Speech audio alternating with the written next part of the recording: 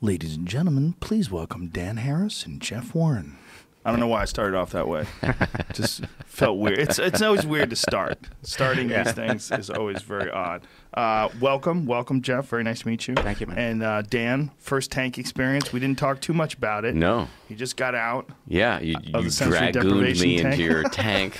I don't even know if that's a word. Dragooned? It is a word. We should tell people how you did it. Okay. You basically taunted me on text, which was awesome. It wasn't you called quite me a a chicken. taunt. But you were saying that you were scared of being in there. I'm like, how can you be scared? There's nothing to be scared of. It's just water. Yeah, but it's not just water because you're in this enclosed space. Yeah. And you can't see anything or hear anything. All it's a danger is in your mind, though. Well, that is absolutely correct. I just happen to have a mind that is really good at panicking. Yeah. I mean, I've demonstrated that time and again to myself and others. So I was a little wary. Then you called me a chicken, and I was like, well, fuck, now I have to do this thing. So I did it, not without trepidation, but it was really interesting, interesting. I know you spend so much time exploring your consciousness and meditating and just being in your head that I felt like this is something that you really should be exposed to. You're absolutely right, and I appreciate it. I really do. It was what I realized is I think I need to do more of it. Yeah. Because the brief discussion we had, I know we wanted to not fully explore it until we got on the pod. The brief discussion we had afterwards, one of the things you said is that it's good to kind of explore your boundaries when it comes to fear. This is something actually that my meditation teacher has said to me before, and it made me realize I think I need to get in there and start pushing it a little bit in this in the tank. Because it will help me in lots of areas of my life. Because when you don't test those boundaries, your life becomes smaller and smaller. Yeah, and that happens to people with panic. I think it happens just people in general, and I think it's one of the reasons why people fall into panic is because they don't have enough experience with stressful situations to the point where they could just relax and just let it happen. And that's one of the things one of the reasons why I think martial arts training is very good for people, not just for the self-defense aspect of it, but for the aspect of just dealing with stressful situations on a regular basis to the point where you're very comfortable with them. And then you realize that the consequences of this it's not really as bad as you think it is. Like most people are terrified of physical confrontation, but when you have physical confrontation on a regular basis, especially through my favorite, which is jiu-jitsu training, because there's no striking, so you don't get hit in the head. You're not worried about brain damage or any of that stuff. It's just basically grappling. But that through the continual process of testing yourself and stress and regular life stresses sort of become diminished. I think it's really important. You know, I do some of this in my life. I mean, live news presentation is stressful, and Sure. I do that a lot. I've covered many war zones, which is much more stressful. Very stressful. But I think there are areas in my life where I've closed off because of claustrophobia in particular. I need MRIs for sure. I've jacked up both of my shoulders and my knee, and I haven't been able to deal with them because I just won't get in a scanner. Jeff and I were down at Vanderbilt where they wanted to take a look at my brain in a scanner while I meditated. I couldn't do it. That was a great opportunity. It's really expensive to get a neuroscientist to look at your brain while you meditate. And I wasn't able to do it because I'm afraid. And so I think... But what are you afraid of? It seems like there's no physical fear, right? It's not like there's a dog in the room that's going to bite you, right?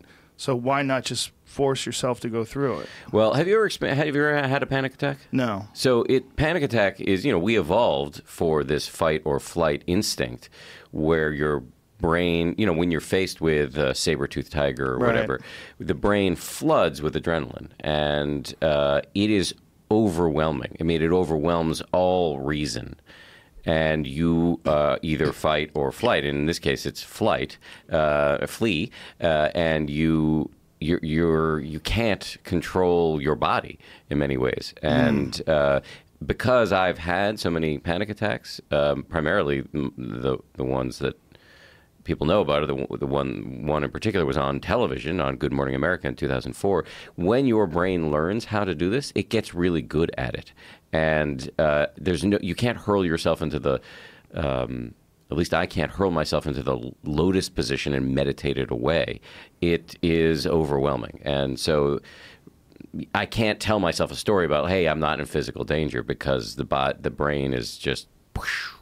What you're saying is very interesting about getting really good at it. There's a term in archery called target panic, and it happens to people. It happens to target archers. It happens to bow hunters. And there's a thing that happens where you literally can't keep the pin on the target. Your brain won't let you. And no one understands, like the people that are having it, like while it's happening, they don't understand it. Like, I can't believe I can't do this. But your brain gets so used to freaking out in this moment that literally you no longer have control, and you try to make the shot go off as quick as you can. You'll miss by feet, and you can't understand it. Like, I practice every day. Like, how is this happening?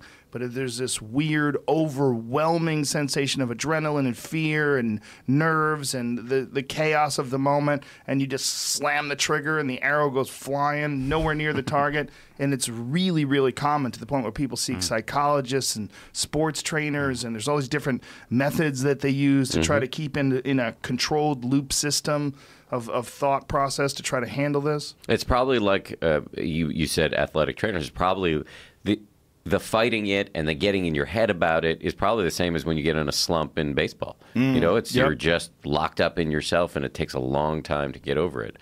That is, in the tank, I was thinking a lot about how that has been just a huge recurring theme in my life, where the ego steps in, the thinking mind, the mind that won't surrender to what is actually happening right now, comes in. I get locked up and can't do what I want to do. One of the things Jeff and I have talked a lot about in our time together is dancing, and I can't do it. I mean, can't do it isn't the right way to say it, but I've struggled for a long time with dropping my self-consciousness enough so that I can dance in a way that, I have a 3-year-old around the house, and we like to dance, and even around him, I get a little in my own head about it. And I think all these things are related. They have to be. It completely makes sense. But it doesn't make sense to me that you can't get your brain examined when you spend so much time examining your brain. Yeah, so what's different is this is an interesting time to talk about, like, the difference between the brain and the mind. Right. So I'm looking at my mind, and the idea of, first of all, just because I've spent the last 9 years looking closely at my mind doesn't mean that I've conquered all of my neuroses. And I don't know that that's on offer. I think it's a gradual process. You pointed to something important about testing those limits, and I think meditation can be really helpful in testing those limits. And I was meditating most of the time that I was in the tank. And that allowed me, bringing that kind of focused attention to what was happening, allowed me not to get carried away with the waves of fear that came in, and I was able to let them pass without hopping out and embarrassing myself. But I don't know that I can magically. I think it's going to be a process before I can get in an MRI, is what I'm trying to say in a long way. Well, if you have damaged shoulders, man, you kind of have to. I do. Do you know you don't? But you don't even know what's wrong with them. I think it's bursitis, but I need to get a diagnosis before I can figure out whether I got to get surgery or cortisone shot or whatever it is. Do you have full range of motion? Can you put your arms over your head? Yeah. Yeah. You should try hanging. Have you ever looked into hanging? Is this something else crazy you're trying to get me into? No, just hanging from your shoulders. This is a dangerous dude to hang out with. Grabbing onto a bar and hanging your weight. It's really important for the shoulder joint. And it's something that very few people do on a regular basis. I don't do it on a regular basis. Yeah, most people don't. And even people that work out don't. And you're constantly compressing your shoulder. Yes. Compressing it with poor posture, compressing it with stress, exercise. And your shoulder needs to expand, and it also needs this sensation of hanging your body weight from your hands. It's like tremendous for your shoulder. Yeah, no, releasing I like that. impingements. And there's some doctors. There's one doctor in particular that explored this. See if you can find that guy's name. Who stopped doing most shoulder surgeries and started putting people on hanging therapy, where he just tells them, at the beginning, just have a bar that's not quite above your head so that you could just sort of relax your knees. And, if you can't carry all of your weight in your hands, just carry a good percentage of your weight in your hands and try to relax your shoulders. And it releases impingements. It stretches that joint out. The idea is that we came from tree-swinging primates. And that as tree swinging primates, we're constantly doing that. And that's what the shoulder joint is meant to do. It's meant to articulate in that way, where you grab something, and swing, and then not having this full range of motion and not using it on a regular basis. Here's this guy's book. Dr. John M. Kirsch. And he came up with this many years ago when he realized that one of the things that was messing people up was their joints weren't being put through the full range of motion, and that by hanging you could release a tremendous amount of the pain and discomfort that a lot of people are facing. That makes a ton of sense. So it seems to me that you guys are actually talking about the same thing. When you're talking about the mind and you're talking about the body and talking about impingements and you're talking about where your mind is limited, I think it's the same exact dynamic, actually, that's of what's going on. Like, how would you define what an impingement is in the body? A blockade, I'd say lack of range of motion, poor exercise habits. There's a variety of factors, ignoring potential injuries, and then restricting your motion to the point where everything sort of tightens up.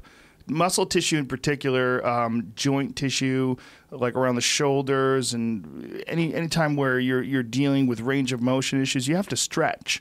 And most people very rarely stretch their shoulders. It's just something that we don't do. And also, most people very rarely strengthen their shoulders.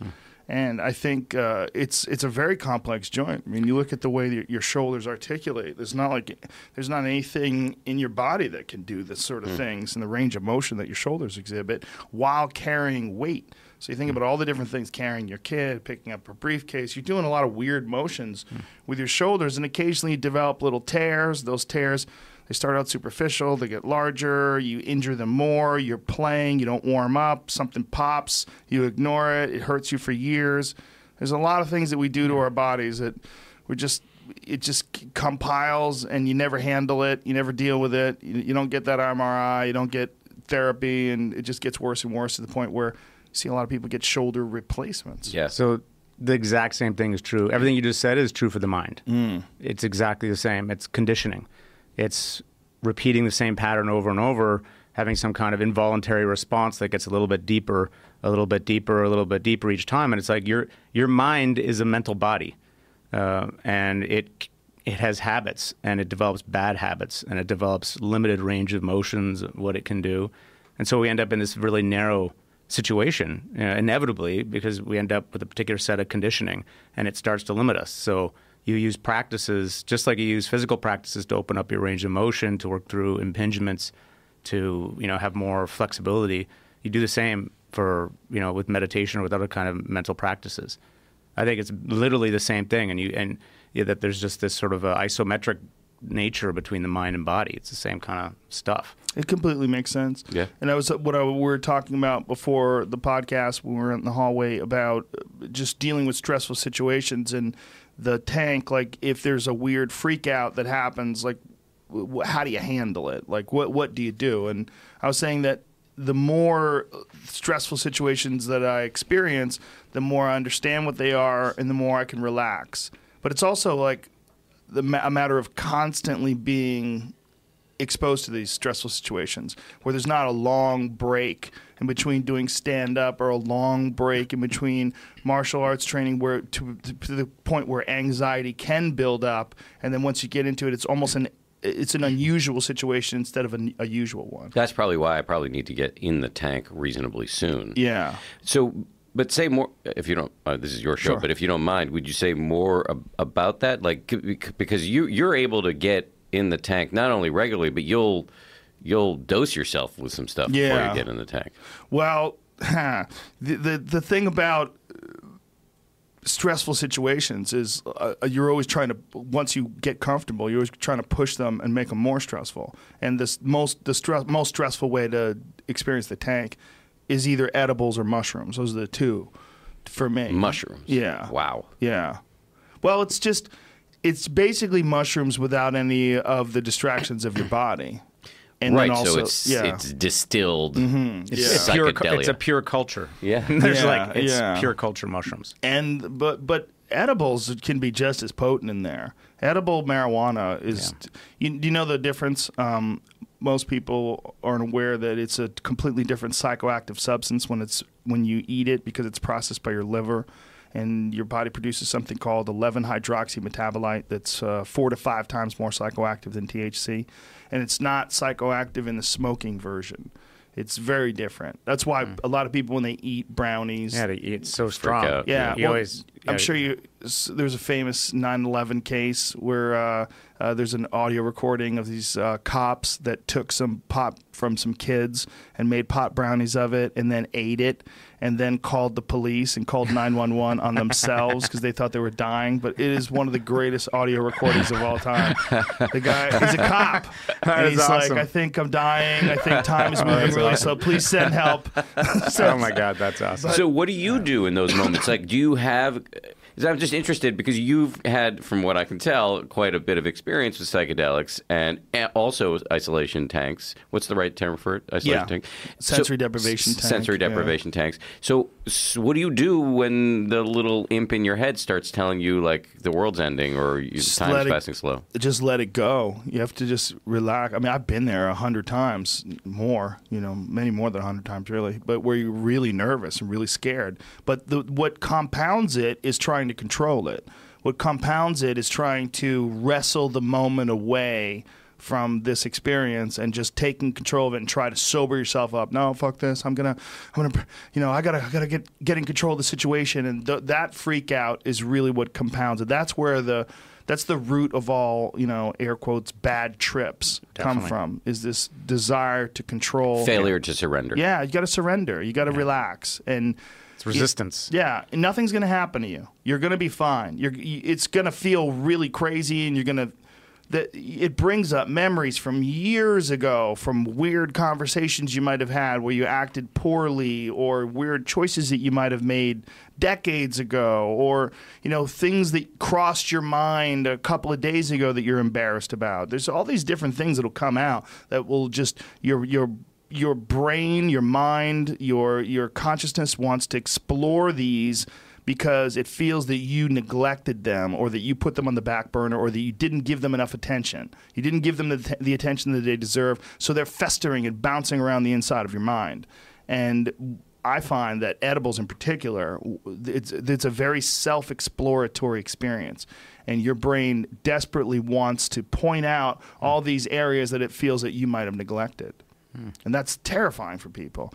And you just start really freaking out, and not to mention the concepts of mortality. You start thinking about your children's life and your life, and you get freaked out in there. Why would you want to do that? Because I think exploring those things makes regular life more, it makes it more palatable. It makes it more relaxed. It gives me a perspective. It's almost like having a near-death experience on a regular basis. Well, you get out of a near-death experience, and one of the things that people say is, even if it's a near-death experience like from a severe illness or an injury, you have a perspective enhancement from that, and you come out of it feeling like, well, I kind of have a new version of life now. I understand life now because I understand the full spectrum. Before, I was operating in this very comfortable spectrum of everything being safe, and now I realize, like, no, it doesn't have to be safe. There can be terrible things where everything can go wrong. So appreciate this with much more zeal, like much more lust for life. Sounds like what we do in meditation. Oh my God, dude! I was just thinking it sounds like a meditation retreat. I think they're all connected. Yeah, they are. There's no question. Yeah. You're not even you don't need to ingest anything for all that stuff to start coming up. I mean, Sure. in fact, there's a kind of classic. There's a classic progression in a retreat, or and even in a sit, you could say there's sort of these terrains you move through, where first you're just trying to get going, and then you're kind of having all these breakthroughs and insights, and then you can get into this really challenging stage where it's like you can't meditate, all your dark stuff is coming up. Sometimes I think of it as like you're exfoliating the brain. You just exfoliate, and all of a sudden you hit an air pocket of some old school shit, like your old shame and your rage and your childish petulance, and it all comes bubbling up, and you're inside this atmosphere. And then from inside that atmosphere, you're seeing everything through that filter. You're now seeing how everything sucks and your life's a catastrophe or whatever. And just like you were saying about the body, and about the psychedelics and about the tank, you got to learn to be okay with your own uncomfortableness. Yeah. You got to learn to be okay to sit inside this discomfort and say, actually to welcome it, to say, well, this is just part of what's going on with me right now. And if you can do that without resistance, like you were saying, without fighting with it, then it can actually work its way out. And then you can get into this really beautiful stage of a practice where it's, the equanimity stage, they call it, where it's just you're really open and available to things. You're super present. It's not exotic. You're not in some peak experience like where you're, melting in oneness and having energy shooting up your spine. But neither are you in one of these, low experiences. You're just it's like the beautiful ordinary, And those, and you go round and round in those cycles. And then from actually that beautiful ordinary place that you can have these breakthroughs. That's the kind of classic place where people have these shifts. They have like a no self experience, or it's pretty interesting. And the phenomenology of it is really cool. Like there's, people describe very specific kinds of things happening that drop them into this next level of, or next progression of insight, you could say. I don't want to overstate my meditative capacities, but I would say probably like a JV version of what you're describing. Last month, just a few weeks ago, I was on a 10-day silent meditation retreat, and I could see, as you described this progression, I could see in hindsight that was what I went through. So as your mind starts to settle and you get more concentrated, there are fireworks. You get a lot of sensations in your body that feel really good. You're seeing things behind your eyes. Just the mind releases a lot of dopamine and serotonin in response to the reduced chatter that can happen when you're more focused on what's happening right now, as opposed to being caught up in our egoic chatter. And at one point, though, I hit a stage that's sometimes referred to as life review, where I just, all the things I'm most ashamed of just started coming up.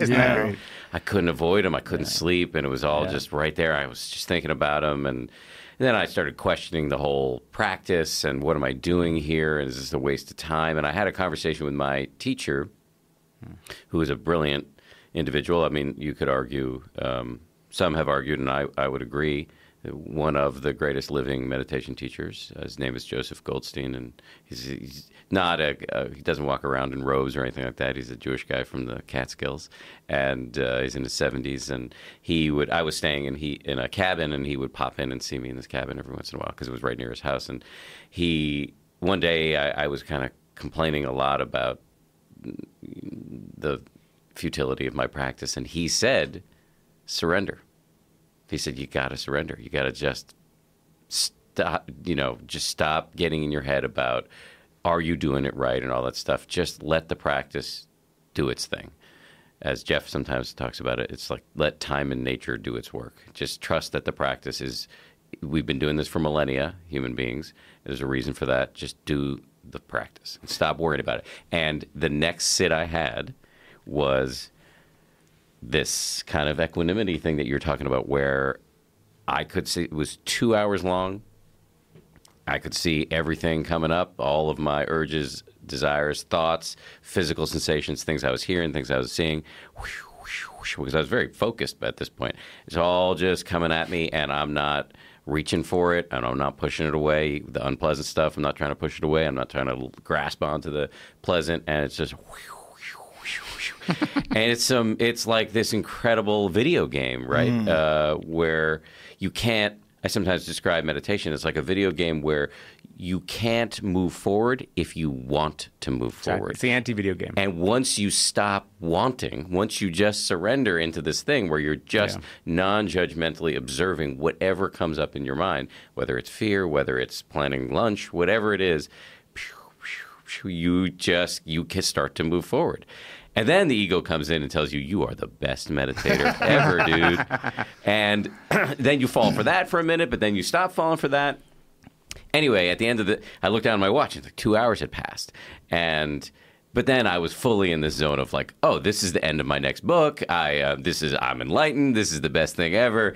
And I then a couple of hours later started to realize that I had been telling myself a story about how amazing I was and how they should put a plaque up in that room. This is where the best meditation sit ever happened. And the next meditation I went to, the next time I tried to meditate, it was as if I had never meditated before.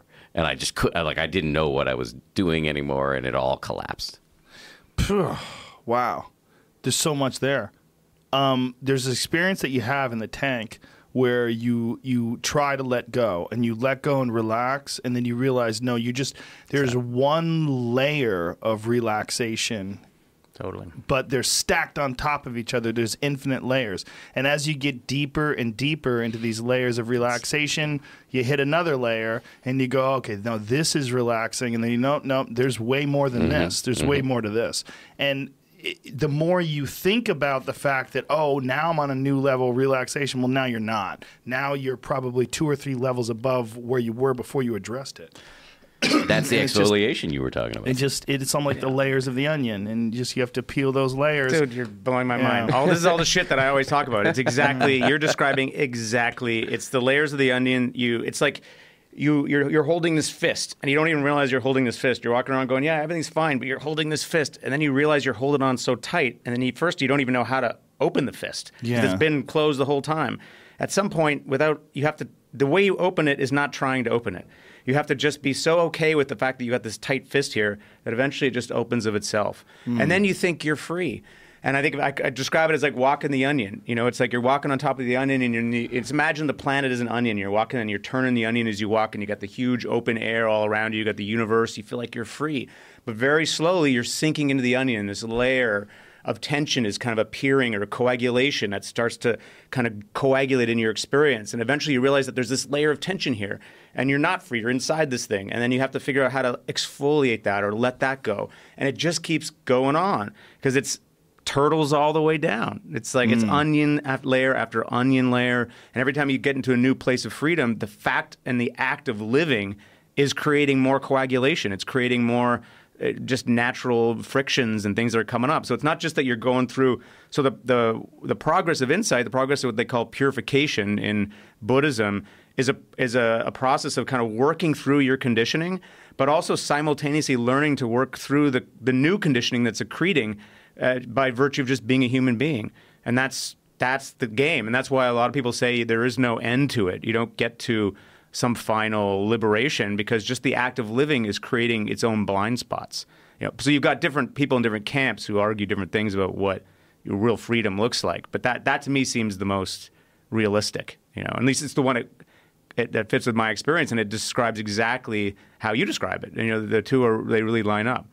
I think most of us are operating on momentum, and I think you learn things as a child, and those become whatever your personality is, whatever thought process you sort of have carved into your mind, like the grooves and patterns that you normally find yourself thinking in. And I equate it to a lot to martial arts training. Like I used to teach martial arts for a living. One of the things that I found incredibly difficult was to reteach people. It was way easier to teach a person with no training than it was to reteach someone with poor training. So when someone has poor training, they have these paths carved in their movements and their thought process, and when they're in a situation, they fall back on those patterns, and it's extremely difficult to get people out of that and learn to do things correctly. But if you can teach them how to do things correctly from the beginning, then they naturally, like, this is the stressful situation. Here comes the problem. Here's the issue. What's the technique? Now you know it. And it's locked into your brain. You know the right pathway. Whereas, like, don't go to the technique you've been using all your life. Now use a new technique and remember to manage that situation under pressure. I think that's how most of us are handling our lives. We're handling our lives with poor techniques and poor management skills and these paths that are carved in, that are infantile and that are essentially like the remnants and the echoes of when you were a teenager or even younger than that, and then maybe your parents and the learned behavior that you see watching them, and maybe they weren't so good at managing life either, but these patterns are carved into your brain and you find comfort in them because you know where they're going, and so you slide right into them. And then as an adult, you start trying to remap your consciousness and remap those patterns. And in doing that, it's very difficult to sort of rethink how you think. I mean, I think what you're pointing to here is close to the what has become for me the animating insight of my whole side hustle as a meditation proponent, which is that the mind is trainable. Now, you describe, I think, very accurately the ruts in which many of us find ourselves or don't even know we're in. But the good news is that there are ways to retrain the mind. And I didn't know that until my late 30s when I started reading books about Buddhism. And all the things we want the most: calm, patience, compassion, generosity, happiness, whatever that means. These aren't factory settings, non-negotiable factory settings. These are skills that can be trained, that you can take responsibility for, just the way you take responsibility for your body in the gym. And there are lots of ways to train them. Jeff and I obviously talk a lot about meditation, but you've talked about other ways to do it as well, from martial arts to, and there's now been there's a growing body of research about psychedelics as well. It was obvious to me from being in the isolation, from the sensory deprivation tank, that is a training too. There are lots of ways to get at it, but the fundamental good news is you aren't stuck with the patterns that are making you miserable. Yeah, you're definitely not stuck. And I think that all these things are related. And I think that even running, like exercise, yoga, I think in particular, all these things that are difficult, when you do these difficult things, you're stressing your mind, or I should say, not even stressing your mind, exercising your mind and exercising your body's ability to manage intense situations. Like yoga poses are very intense, especially hot yoga. It's hard. It's very difficult. It's very testing.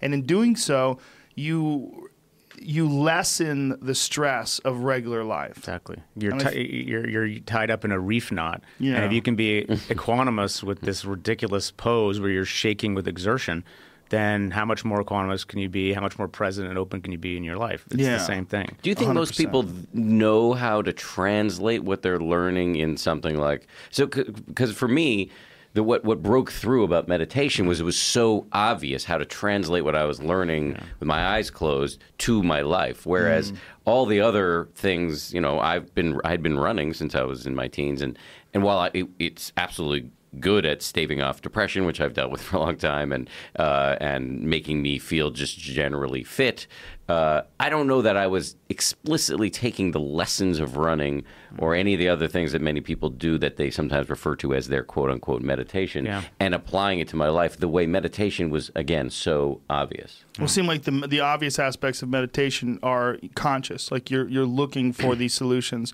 whereas with running, you might be getting them without being conscious of them, or at least getting some of the benefits of it without being conscious, but those benefits would certainly be enhanced with a different perspective going into the running, like going into the running with the thought process of testing your consciousness to endure this very difficult thing in front of you, like hill running in particular. There's something about anything that's like very uniquely physically stressful like that, which requires the mind to stay the course. And in doing so, especially in the other end, once you come out of it, there's this great feeling of euphoria and peace. And it's not just a physical release of energy, but it's also an understanding that the brain has exercised the demons that are responsible for the anxiety while you're overcoming this stressful. And the limits you told yourself were there. Yeah. It's funny, my wife and I have been doing a lot of SoulCycle, which I know. My wife does it too. Okay, but you don't do it with talk me into you it. don't do it with her, but I have do. Other shit to do because I'm a better husband than Joe Rogan. So although she's out in the green room right now raging against me because she's angry that I'm not at SoulCycle right now. No, that I haven't said what I'm about to say, which is that I'm the one who got her into it. So so in her defense. But they are often giving these the teachers are often giving these really sort of affirmations from the front of the room, and my traditional approach to those is to completely ignore them as incredibly and irretrievably annoying. And however, what they're saying is what you're saying. What they're saying is pedal through your resistance. You're telling yourself a story that you can't turn the knob up to the right now, the resistance knob up to the right now, and stay on the beat and sprint and do all the... You're telling yourself a story you can't do it, but you actually can do it. Try it. Try it. Get over the limiting stories you're telling yourself. And in fact, yesterday morning when we did Soul Cycle, the guy at the end said something I normally would have ignored, which was, next time somebody proposes something to you that you tell yourself you don't want to do it. Hence the sensory deprivation tank. Direct link to what he said to my being willing to do it. So there's some there. Yeah, there's something about things like Soul Cycle, like even if they're right, even if the motivational speech rings true, you want to like, fuck this. Yes, you want to absolutely. Well, I think it's the problem with spiritual teachers, right? It's a problem with somebody or anybody who walks around that has the answer. And often the answer can be this sort of Pollyanna-ish Disney Channel thing that maybe it probably is true on some way, but it's just the delivery of that kind of certainty that's so annoying. Yeah, I always say that my there are millions of meditation books. The only thing new about the books that I write is that I add the word fuck a lot. And that is just a new way to talk about this stuff. And because our tendency, or at least guys like us, I think, or people like us, men and women like us, is to... Some people, when you hear this kind of affirmation uttered, you reflexively reject it, which is, again, normal. But if you can just say it to people in fresh language, it's the reason why these things are cliched is because they're true. And they become cliche through sort of mindless repetition. But if you can find new ways to articulate them, they can land. I think also, whether it's your book on meditation or anybody's just life experiences that they're writing down, we gather information from other people's life experiences in a very unique way. And it's one of the reasons why people really enjoy autobiographies. It's one of the reasons why people really enjoy truly reflective, introspective thinking. Because we can pick out little gems in ourselves. So even though you might be talking in your meditation book about things that other people have talked about in meditation books, you're talking about it from your unique personal experience. Right. And when someone reads that or hears you say it, you get something intangible out of that. Yeah. Well, we talk a lot about so my favorite comedian of all time, other than Joe Rogan, is Dave Chappelle, and you came on my radar screen because you were on a show, the Chappelle Show, back in the Fear Factor bit he did years and years ago, which was one of the funniest things I've ever seen. And Chappelle, in one of the seasons, Jeff and I were talking about this last night, as a matter of fact, talked about how he was doing one of these outtake episodes. I can't remember which season it was in because they only did 2.5. He was doing an outtake episode, and at the beginning he did a riff about how back in the day, African-American communities never got the good part of the pig to eat. The white people got the good parts of the pig. So the African-Americans had to figure out how to make good food out of snout. And that's, he said, what this episode is going to be. We're going to take the snout, and we're going to make good stuff out of it. And my approach to writing books about meditation is the snout is the good stuff. The embarrassing shit that happens to you when you're meditating is the good stuff. It is what will allow people to see what the practice does for you. So I take the worst, most embarrassing stuff that happens and talk about it because that gives you a front row seat at what training the mind actually looks like. And if you can't have a sense of humor about how crazy you are truly fucked. No shit. I agree. Well said. Well said. I think that those uncomfortable moments are so important for other people to hear about, too. Yes, absolutely. We need to know we're not alone with all our madness. Yeah. What was it like on the set when you were working with Dave Chappelle? It was great. Well, I've known Dave for a long time. I was actually on the very first episode. We, by chance, I was walking through New York and I saw Dave. And this was before the show had even been. I didn't even know it existed. But I ran into Bobcat Goldthwait, who's there, and I'm like, "What's up, man? What are you guys doing?" He goes, "Oh, hey, Joe, we're doing a TV sketch, man. You want to be in on it?" And I go, "I only have like 20 minutes. I'm on my way to a meeting." He goes, "Here." He goes, "We're handing out ribbons for New York boobs. And he had a box, so it's me and him walking through Manhattan, and he's got this crazy fake mustache on. He's like, "You've got the best New York boobs," and he would give someone like a ribbon for having New York boobs, and it was really silly but fun. And so I was like, "Wow, Dave's got a show." And then turns out it's the greatest sketch show in the history of the world. And a year later, he calls me up again and asked me to do this thing for, they wanted to do a Fear Factor sketch with Tyrone Biggums. Yeah, so that's me and him, a fresh-faced Joe Rogan and Dave Chappelle. Look at you. Yeah, well, this is like, what year is this? That's 2003, 4? Yeah. I think it's before that. Is it? I think it's before that. I want to say it's 2002. Maybe, yeah. Because I wasn't even doing the Man Show back then, and I was doing that in 2003. So I think it's 2002. The Fear Factor bit is one of my favorite. That's in season 2, if I recall. I think so, yeah. And is really one of the That's funniest. One of the funniest bits in a show that is, I would argue, perhaps the greatest television show of all time. I think it's the greatest sketch comedy show of all time. Yeah, I'm saying something bigger. It's hard to say that, though, because if you boil down a lot of the all-time great shows, like In Living Color or some of the other ones, they had so many seasons. If you boiled them down to 2 seasons, maybe there would be some... But he's got some sketches that were just groundbreaking, like the black white supremacist who was blind. That's right. What about, I was watching last night because Jeff and I were talking about Chappelle last night, so on the car ride home from this event we did together, I was watching Black Bush, which was another, I think, unbelievably Which one brilliant was that? Season 2, where he plays George W. Bush, his version of George W. Bush, and all the rationales for going into the war in Iraq. And it's unbelievably funny. Yeah, he's a genius. He's a real comedy genius, but also a guy who's... You wouldn't get it if you just sort of see him do stand-up, but he's deeply introspective, like very intensely well thought out. He's not a surface guy by any stretch of the imagination. I love him. I really do. Yeah, I love him too. I keep thinking that show's going to come back at some point. I'm happy with the fuck Netflix. That show. His Netflix specials are better. I just like seeing him unfucked with. Unless Netflix let him do a Chappelle show where they just left him alone, then it would be genius. But so do you think that was the problem in season 3? 100%. Yeah. I know it was. They were telling him what to say. They were telling him there was so much money involved that they were trying to get him to slightly water down his content in order to make it more palatable for advertisers. They were asking him to not say the N-word. There was a lot of behind-the-scenes nonsense that I dealt with the exact same administration at Comedy Central, so I'm well aware of how silly they were about certain things. They had these corporate ideas, and this was also right around the same time Janet Jackson's nipple popped out during the Super Bowl, which fucking, oddly enough, changed everything. People started freaking out about content because of a nipple.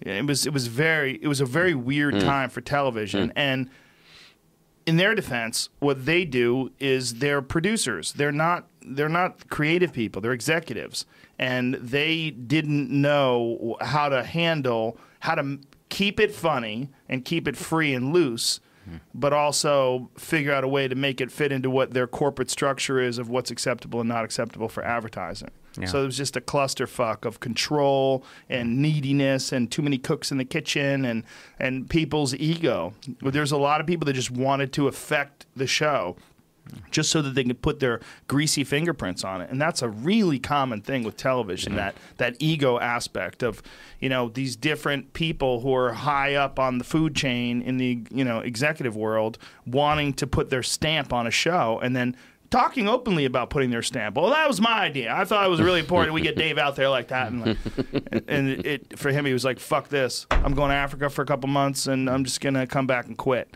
And everybody was like, whoa. But that's who Dave is. I mean, that's there's not a lot of people that walk away from $50 million. But he's one of them. He's just like, I don't need to do this. I could do something else. I'll just do stand-up. And he, in fact... even weirder, he didn't do stand-up for a long time. And when he did it for free. He would just show up places. Like, he would show up places with a speaker and plug it into a microphone in a park in Seattle and just start doing stand-up. There was a lot of stories of that. Like, people would just gather around, hundreds of people. And he would just be doing stand-up for these random people. And they were like, what's going on? So how does a guy get to be like that? just be yourself. That's who he is. But do you think, is that something, I mean, because that sounds to me like somebody who had a practice or something, or an inner compass that was. Smoked a lot of weed. Maybe that was a it, big but it's part like, of it. He smokes weed all day. I mean, if you watch his new Netflix special, he's smoking a vape pen through the entire special to the point where I watched it and like 40 minutes into the special, I started getting anxiety. I'm like, how high are you right now, man? You said you might. Were you high in your Netflix special? Yes. Okay. Yeah. Yeah. Because you said at the beginning you were baked, and I was like, is that a bit, or is he No, actually? I was high, but I didn't keep getting high through the special. Like, Dave keeps hitting that vape pen, and I don't know how strong that vape pen is, but he's like 7, 8, 9, 10 hits deep in 40 minutes in. I'm like, yo, this could get super slippery. Yeah, he just kept pulling out this vape pen. Yeah, it was literally with him through the entire set in his hand. That's increasing the degree of difficulty to levels that I would not want to explore. That's testing the mind. Talk about an isolation tank. Yeah, exactly. That's But it's freeing in a way because you're so comfortable that experience of like giving in to the marijuana, like giving in to the THC, where you just sort of like float away on it and don't question it. Yeah. But as you were high backstage getting ready to do your Netflix special, and I would imagine that's a pretty stressful environment because they're taping this thing. It's going to be your special. It's a big deal. Yeah. Did you not have a moment of like, holy shit, I shouldn't have smoked that? No, it's fun. It's just like this is like an incredibly privileged position I find myself in. Like this whole thing is amazing. It's a crazy wild ride. So I'm about to do the wildest part of the wild ride, film a Netflix special. And it's just joy. It's just taking it all in and going, this is so, like, all the hard work is done. The material's in place. The writing has been done. The rehearsal's been done. There's been hundreds and hundreds of sets. Everything's tightened up and all the notes are in place. And I've run it 100 times. And by the time you saw the film, the Netflix special was mostly the 4th show of 4 tapings. So I've already taped 3 tapings, so I've already got it in the can. So there's most of the pressure's off. So it's just like a regular show almost. Gotcha. Okay. Yeah. So it's just happiness. Just let it happen. Yeah, you seem happy while watching it. It was fun. Yeah. It's a good time. But it's one of those weird things where, live stand-up is weird itself because you're dealing with all these factors, the people's consciousness. You're trying to manage your material as well as bring them in and make sure your timing is right and everything's smooth. And then on top of that, there's the filming aspect of it. Like, this will be locked in and recorded forever. Like, this is going to go online, and then people will have copies of it, and then it will be this is your material. This is your thought process. Like, do you have this ironed down? Do you have this edited and parsed and sectioned? And have you thoroughly examined it? Have you used the correct economy of words? Have you boiled it down into the best possible version of itself? It's so funny with stand-up, though, because you watch it as a because I've never done stand-up, but you watch it as a consumer, it looks casual, it looks off the cuff. It has but there's to be. an enormous amount of work that goes into it. But it's both casual and off the cuff and incredibly well thought out and rehearsed, and it has to be both of those things. But don't you have to? So you prepare like crazy, so you got that. But then when you're actually there, isn't there a certain amount of just having to let go and try and be actually responsive to what's happening in the audience? I mean, that must be the skill. It's like you do the preparation so you can almost let go of it. Mm-hmm. Yeah, this is both. Like, you have to be prepared, but you also have to be loose. And you have to be completely engrossed in what you're talking about, but also in the moment. Yeah. It's tricky. But the bottom line is, when it's done, it's worth it. Like, all the weirdness of it, like when you get it done or something like triggered, when it was done, I finished it, I was like, I did it. Like, this is what I wanted to do. Like, I wanted to accurately represent a real live stand-up comedy set that feels like any other set that you could catch me in San Francisco on a Saturday night. And so it was that. So it's all worth it. Yeah, it felt like that. Yeah. So then I wait about a year, and then I start doing it again. And now I'm in the process. A couple more months, I'll do it again. Yeah, it sounds a lot like actually the experience of teaching. Like when you're teaching meditation, it's sort of like, because you kind of got to know, you have to have experience and sort of know your stuff. But the other hand, you actually got to be super open to exactly what's coming up and what someone's describing or what's happening. Right. And you got to be, and so if you try to bear down too hard on that, then you're just going to be repeating your own shit back again. So can you have that total openness to actually see what it is that someone's saying and not have put your projections on it? But you have to have also done your homework in a way. And it's just having that balance. And then there's that really this beautiful thing where you get into flow, when you're kind of in the zone, and it's like you hardly even, the words are coming out or response is happening, and it's not remotely deliberated at all, but it's the right thing in that moment, or the right thing that someone needed to hear or you needed to hear. And it feels incredible. It feels effortless, but it's the effortlessness that comes out of preparedness, previous effort. Yeah.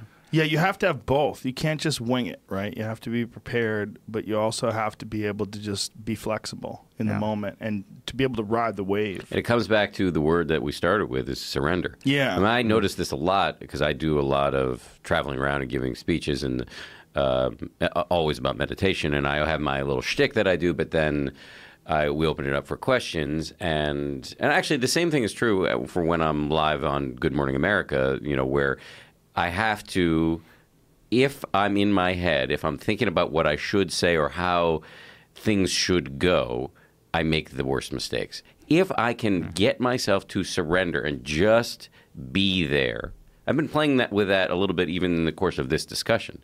This is a big podcast. Don't screw it up. Don't say the dumb thing. Whatever. Blah blah blah. Yeah. Actually, if I can just let all that chatter go away, play itself out, then you have a better conversation. Then you say the thing that you couldn't have planned. Yeah, that is the art of the podcast. It's the art of conversation in general, is to get out of your own way and to be able to also at the same time find the right words, articulate the right thoughts, figure out the right way to piece the sentences together so it's both entertaining and engaging, but also rings true. And there's not an air of bullshit to it or ego to it, or because people can. There's a unique thing about a conversation, especially with people interacting with each other. That people they tune in to I tune into it. Like if I listen to certain conversations with people that I find awkward, and I'm like, well, what is uncomfortable about this? What is this weird? And a lot of the times it boils down to one person trying to be too much in control. Absolutely, that. Yeah, or one person. Yeah, I'm usually that person. Yeah, everybody is, and you can tell when you're hanging out with that person because it's like there's this grippiness, or when I have that, it's like, or you're slightly fearful, you're slightly worried, and you're trying to a little bit hold on to the narrative, and it just creates this unnaturalness. Yeah. And then everyone's got feels a little bit weird, and then someone's trying to overcompensate for someone over here, and it just wrecks the whole flow of it. Yeah, when I first started reading a little bit about Zen Buddhism, which one of the flavors of they talk a lot about spontaneity. Yeah. And I didn't quite the Zen bounce. Yeah, I didn't quite get that, but this is what we're talking about. Actually, Yeah. if you they also use this word freshness, that if you can get rid of the stale, planned, canned stuff and just touch in on what's happening right now, which is fresh, then the spontaneity arises. Actually, there's a... Of course. So I got a teacher, this guy Shinzen Young, who I think is the fucking bomb. You've got to get him on the show. He's amazing. He's incredible. He is truly amazing. He's a super nerd of consciousness, and he is really articulate about the dynamics. And he's trained a lot within the Zen tradition, but also in kind of old school Theravada, like the more strict... How do I say his name? I'm going to write it Shinzen, Shizen. Zed, Canadian, sorry. Zen, Shinzen Young. And he actually likes mixed martial arts, and he guides people while watching mixed martial arts in his undershirt, and he's the wicked dude. Yeah, I can fully second that. Yeah. So but he talks a lot about something called the Zen bounce, because he's interested in how do these different practices from different traditions work? Like what is the way in which they free you or they reduce your suffering? And because they can look so different on paper or actually in experience. So you might have one kind of meditation tradition that's all about just sitting with your eyes closed, not moving, all about that kind of stoicism. And then when you do move, it's very slow and deliberate, and you got to be mindful and all that stuff. But then you have other traditions, like within certain kinds of Zen schools, where you're actually, it's frenetic. It's like go, go, go all the time. You're moving fast. You're like unwrapping your shit and you're putting your shit back together and you're eating your food in a particular kind of way. And you got to get to this thing over here and you got to get this thing over here. And then you got to sit and you got to stop at a dime. And what they're doing is they're deliberately shaking things up. They're deliberately creating all this agitated energy to teach you how to ride the energy, to teach you how to be calm enough in the center that you can that energy turns into spontaneity, turns into creativity, turns into genuine being available in the momentness, as opposed to being stuck in some way. That's what's getting trained. And when you see these guys from those monasteries or from those traditions who've practiced a lot, they've got this bouncy, available, turn on a dime, do this. It's like they're just available to what's going on because they've trained that quality in their experience. They've gotten out of their own way. They've gotten out of their own way. Shinzen, when you talk to how he is, I've had like hundreds of hours of discussions where I'll call him up. I'll be like, the best thing about him is he'll answer the phone. If he's ready to talk, he's ready to serve, whatever you got going on. I'll call him in the morning, Shinzen, so what's going on right now? What's your experience of consciousness? And he basically describes, it's like he's just there, and it's like he's sort of part of this upwelling of the world, and it's all kind of vibrating up through him. He has no center. If you ask him where his center, he experiences the center of himself. Sometimes it's over here, sometimes it's over on the right. So he's just like, it's all reality. Just kind of this free flow of reality that he's just responding to. Now, and then he'll tell me, this is the shit that would blow my mind, because you're like, okay, that sounds awesome. But he's like, no, there's challenges. For him, the challenges is taking conditions seriously.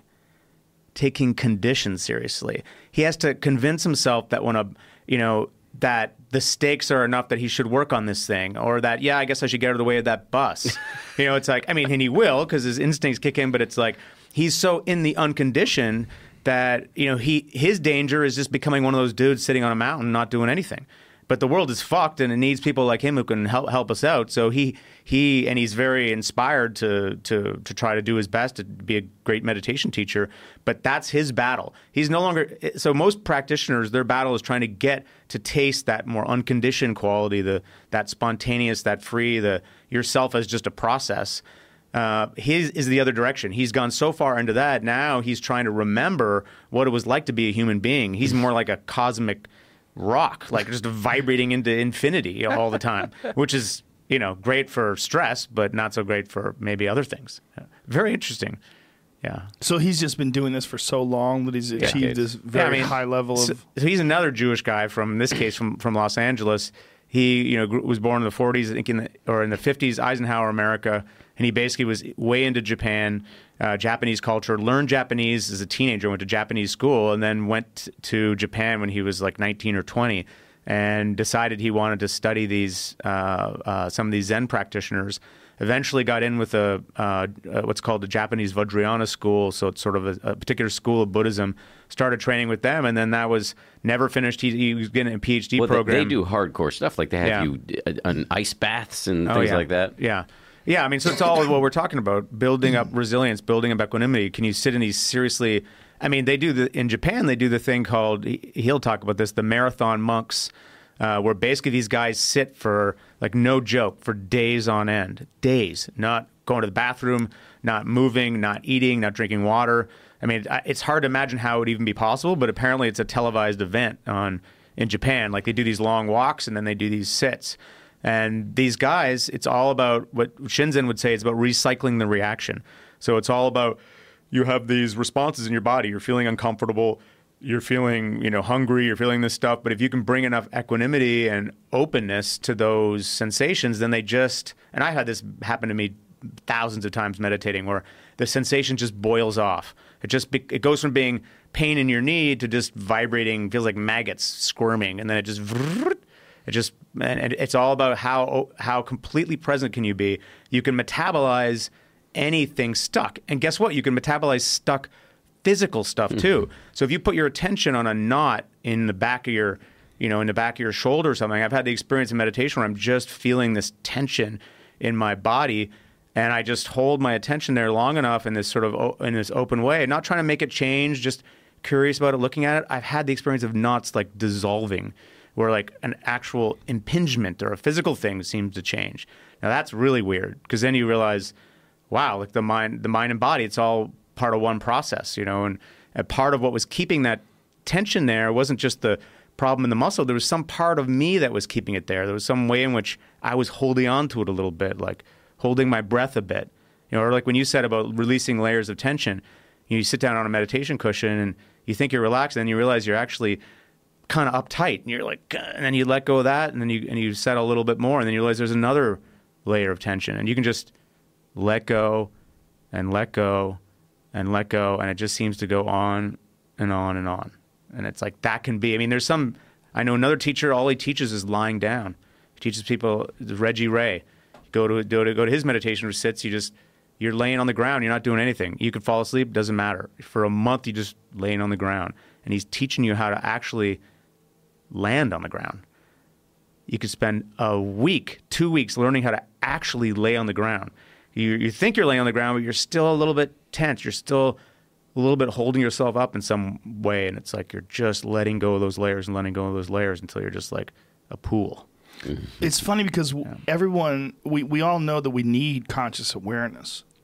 We need to be here and present, but also that thinking of conscious awareness and the control that we try to enact on our environment and all the different ways that the ego forces us to think and pushes us and nudges us. It really is about getting out of your own way in a lot of ways. It's a paradox too, because the only way to truly surrender to reality is to not fucking care. It's absolutely true. And that's what's going to free you up to be the most effective in your caring. And you cannot get around that head fuck because it is absolutely, and that is absolutely true. Yeah. So wait. I mean, this is the thing that people really struggle with, because a lot of people will hear everything you just said, and and all this stuff about Shinzen, not caring, and think, okay, if I meditate, I'm going to be ineffective. I'm not going to be able to do anything. But that's what I'm saying is the paradox. It's like the person who's most effective is the person who gives up needing to be effective. It's like because that's how you free up all the energy. It's like if you're trying to control everything all the time, you're going to be really limited in what you can actually do. If you just let go and let things be as they are, you're kind of like, it's like you're conserving all this deep, deep well of energy that's there. And then when you really do need to make a move, because it does fucking matter, then you've got the energy to act, and you act in a way that's probably more effective because it's less distorted. Yeah. So it's just skillful use of energy. And that's what I've learned from practice, and even from getting older, because I'm 46 now and I don't have the energy I used to have. It's like choosing your battles. And seeing like now, I'm like, that seems really tiring. I'm not going to do that. I'm going to actually just sit here and chill and relax, so I'll have the energy to do what I need to do when I need to do it. That's kind of, that maturity is sort of, I think, a big part of the meditative learning. Well said. It's so interesting what you're talking about as it relates to how when you're on Good Morning America, sort of figuring out a way to just be in the moment and guide the conversation, but don't think too much about what you're saying, but say the right things and have poignant things and good questions and being able to engage, but not being too conscious of how it sounds or what you're trying to achieve by your words or the image that you're trying to portray. It's there's so many parallels that would exist in stand-up comedy, that they exist in podcasting, they exist in martial arts. Like when you're doing martial arts, that's a big part of being able to train effectively, is to focus almost entirely on the movements themselves, to have them trained into a way where they're a pathway that you can almost observe. Like you are an observer and a passenger as much as you're the driver of the experience. That it's all just sort of taking place. And when you start tweaking and freaking out about it, that's when everything tightens up. And that's when you start to run into all these real issues with training. Well, that's why I find basic, we've talked a lot about, Jeff has talked, as he always does, very beautifully about deep end of the pool, mysticism and, highly attained meditators. But the nuts and bolts basic application of beginner's mindfulness meditation, which Jeff and I talk about is what allows you to get out of your own way. Because saying to people, hey, get out of your own way, get out of your head, is a very frustrating thing to hear because you're like, how the hell do I do that? So, but the basic move of beginner meditation, which is to sit with your eyes closed, bring your full attention to the feeling of your breath coming in and going out. And then as soon as you try to do this, your mind's going to go bonkers. You're going to start thinking about, what's for lunch? Where do I need a haircut? Where do gerbils run wild? Blah, blah, blah. And the whole game is just to notice when you've become distracted in a non-judgmental, friendly way. Oh, yeah, that's anger. That's random thoughts, whatever. Let it go. Go back to the breath. Over and over and over ad infinitum. And that basic bicep curl for your brain allows you to have a less hostile relationship to your inner chaos. It allows you to see it clearly. And that is the mechanism by which for me at least, by which all of the things we're talking about here, not freaking out on live television, being able to survive in a sensory deprivation tank when you think Joe Rogan might judge you for freaking out and jumping out. All that stuff allows you to see the chatter arise. This basic move that we're doing in meditation, which is just sitting back and allowing all this stuff to come up without trying to grab it or push it away, can help you in the things that we're talking about here. Martial arts, stand-up comedy, all of the things. So can I just say something about where it turned a corner for me when I was practicing, because I was a terrible meditator. And it was understanding the actual skills that we're building. And that's the thing I think that links all of what we're talking about here. When you talk about martial arts, when you talk about being a broadcaster, when you talk about comedy, talk about practice, it's like there are particular kinds of mind-body skills that we're training. And those skills are actually, they have names. There's a feeling of what that's happening that you can experience when you're training that muscle group. And that was, when I started understanding things that way, because of Shinzen, because he talks about it that way, but Buddhism talks about it that way. They talk about the factors of awakening, that you're building up concentration, which is your capacity just to pay attention to what you want to pay attention to. It's like a commitment. Your mind wanders, you bring it back. That's one skill.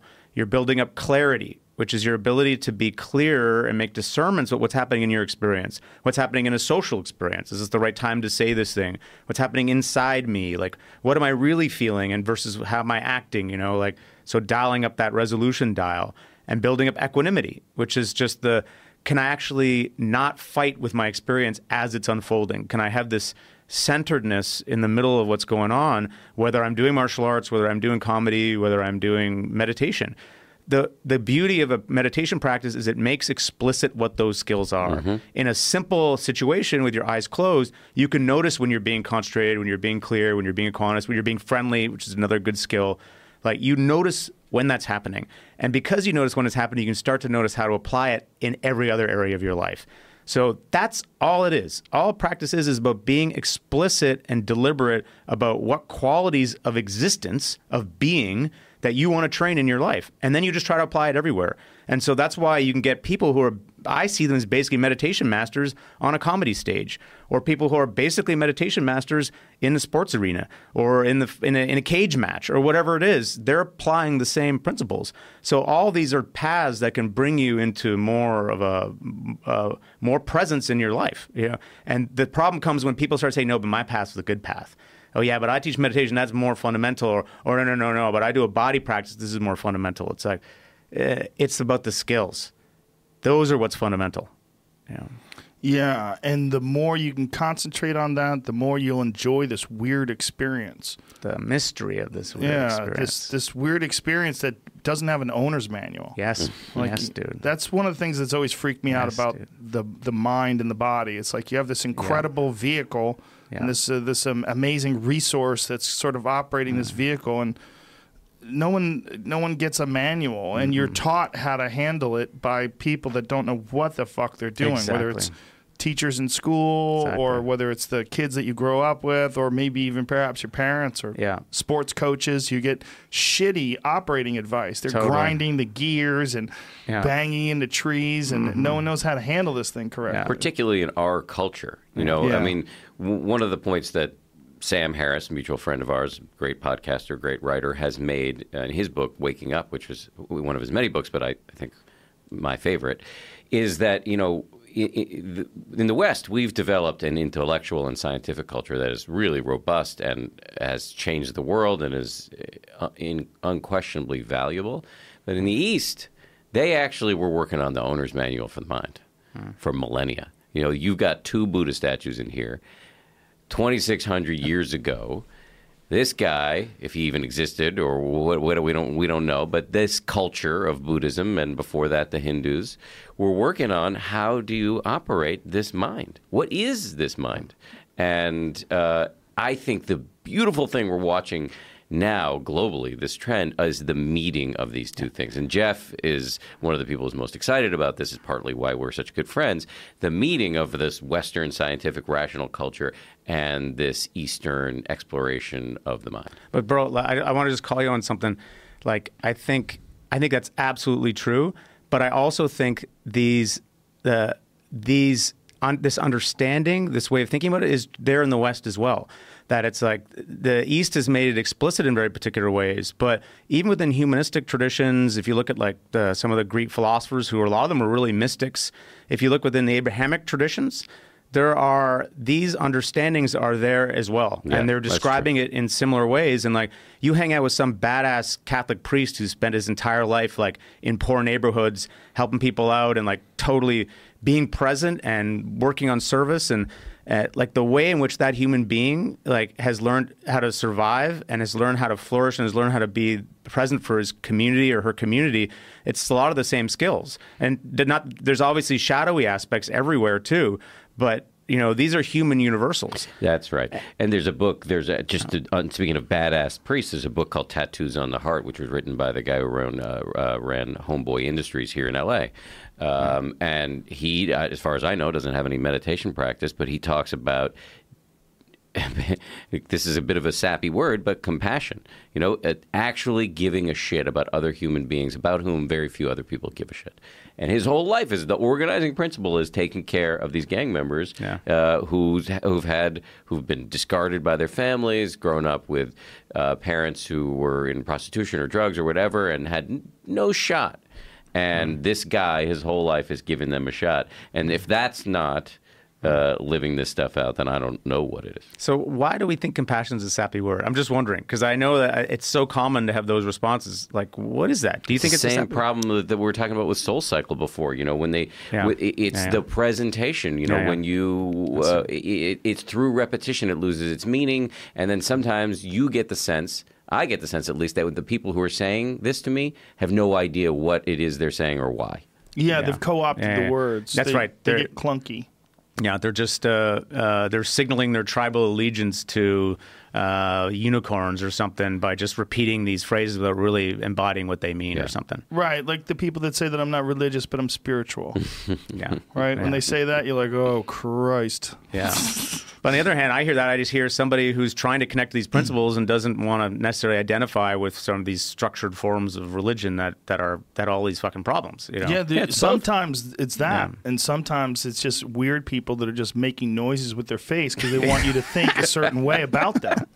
Making noises with your face by Joe Rogan. You know that thing that people do where they're just really saying noises that they hear other people say, and they're not connected to them, and you feel they're not connected to them, so you're just kind of waiting it out. So it's hypocrisy. So it's the hypocrisy that makes you want to puke. Because it's a disconnect between what's real, because you know what's real because you can feel their body language, and then what they're saying, which is the opposite. Yeah, but even when it's real, I mean, this was my problem when I first started getting into meditation. Even when it's real, there's an earnestness, there's a lack of sense of humor, that's totally true. There's a sappiness, a saccharine-ness about the presentation of these really fresh, amazing, invigorating ideas that I this is why I wanted to write a book with you, because you talk about these things in ways that get me interested, as opposed to sometimes the preciousness. It's like the preciousness. I have this beautiful little box that I'm going to unfold for you, and it's like, and it's so holy and perfect, and it's just like this the whole thing around it just makes you want to fucking vomit as soon as you get anywhere near it. Yeah, it's like certain yoga teachers can say the exact same thing, and it's calming. And when they say namaste, you say it back and you mean it. Exactly. And then other ones say it, and you're like, will you please shut the fuck up, buddy? So I have a trainer that I work with, this badass woman named Jade Alexis, who is a former... Shout out to Jade Alexis. Jade Alexis, former Golden Gloves boxer. And she's just, I would take spin classes from her, not soul cycle, just straight up spin classes. She would just scream in your face, turn up your resistance dial for you, and while you're in the middle of a sprint, just a total badass. And so I started working with her one-on-one. She is the first person who got me to do yoga. Because when she says namaste, I'll say it right back to her. Right. Absolutely. Yeah. Yeah, I used to take yoga from this guy from South Africa. He was amazing. And he would say all the things that you would hate most coming out of insincere people, but you knew he really believed it. And he also was one of the rare guys, and I've ran into a few people that do this, that run a donation-only yoga class, which was fascinating for me because I would watch these people pull in a Mercedes and not donate and take class for free and leave. And I'm like, this is amazing. It's amazing to watch like how many people take advantage of that. And it's amazing. The concept of it is the purest expression of yoga you can get. Totally. Like, give what you can. I'm not going to charge you anything. That's not what this is about. This is about the yoga itself. And if people contribute enough, I can continue to do this and we can pay the rent. And he managed to keep the place open that way because he was so good and it was so real. Many meditation teachers operate this way. Many of them. That's how the CEC Donation operates. owning? Yes. Yeah. It's great if it can work, right? That's how kind of it should be. Yeah. I have a group in Toronto called the Consciousness Explorers Club that my friend James and I started like 8 years ago or something. And we try to do that principle. And the idea is that every week we get together and we explore different practices, and then we do a part 2, which is like a social practice or interactive or body practice. And the whole thinking is basically like we want it to be kind of one-stop shopping. That whoever you are, whatever your background, however much money you have, you can come once a week to this place, and it will cost you nothing if you have no money. It'll cost you, the sliding scale is 10 to 20 if you have money. You'll get the absolute best of what we can do with guest teachers. Every Monday is a different set of programming. And that's what we'll do. And we'll do that as much as we can for you. And it's like, and then you can go home and go back to your life. And if you need referrals for more help, they're potentially there. But this idea that once a week, anywhere in any community in the world, you could just go to a place where you could get the best and it's affordable, there's no reason that can't happen because there are so many skilled practitioners out there and teachers and facilitators in different modalities, and it's just exploding across the board. Like psychotherapy is exploding, meditation's exploding, like body-based therapies are exploding, like insights about how sports work, how the mind-body works, exploding. So there's all this diet stuff, movement stuff, all this expertise out there. And it just needs to, it's like we wanted to create a framework where we could start to channel some of that expertise, get together, have an adventure, explore what this particular modality has to say, and then do it all in community so you get that community support. Yeah. Well, I think that's good with everything. I think having these shared experiences and sort of relating, like what are the hiccups that you found along the way? What are the pitfalls? Exactly. How have you overcome those? There's a great value to that.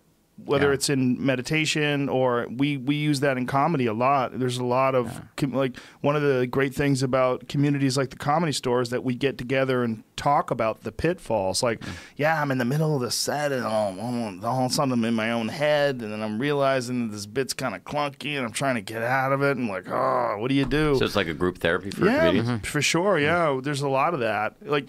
One of the things that's really interesting about stand-up in general today as opposed to in the past is that the consciousness of it is sort of shifted.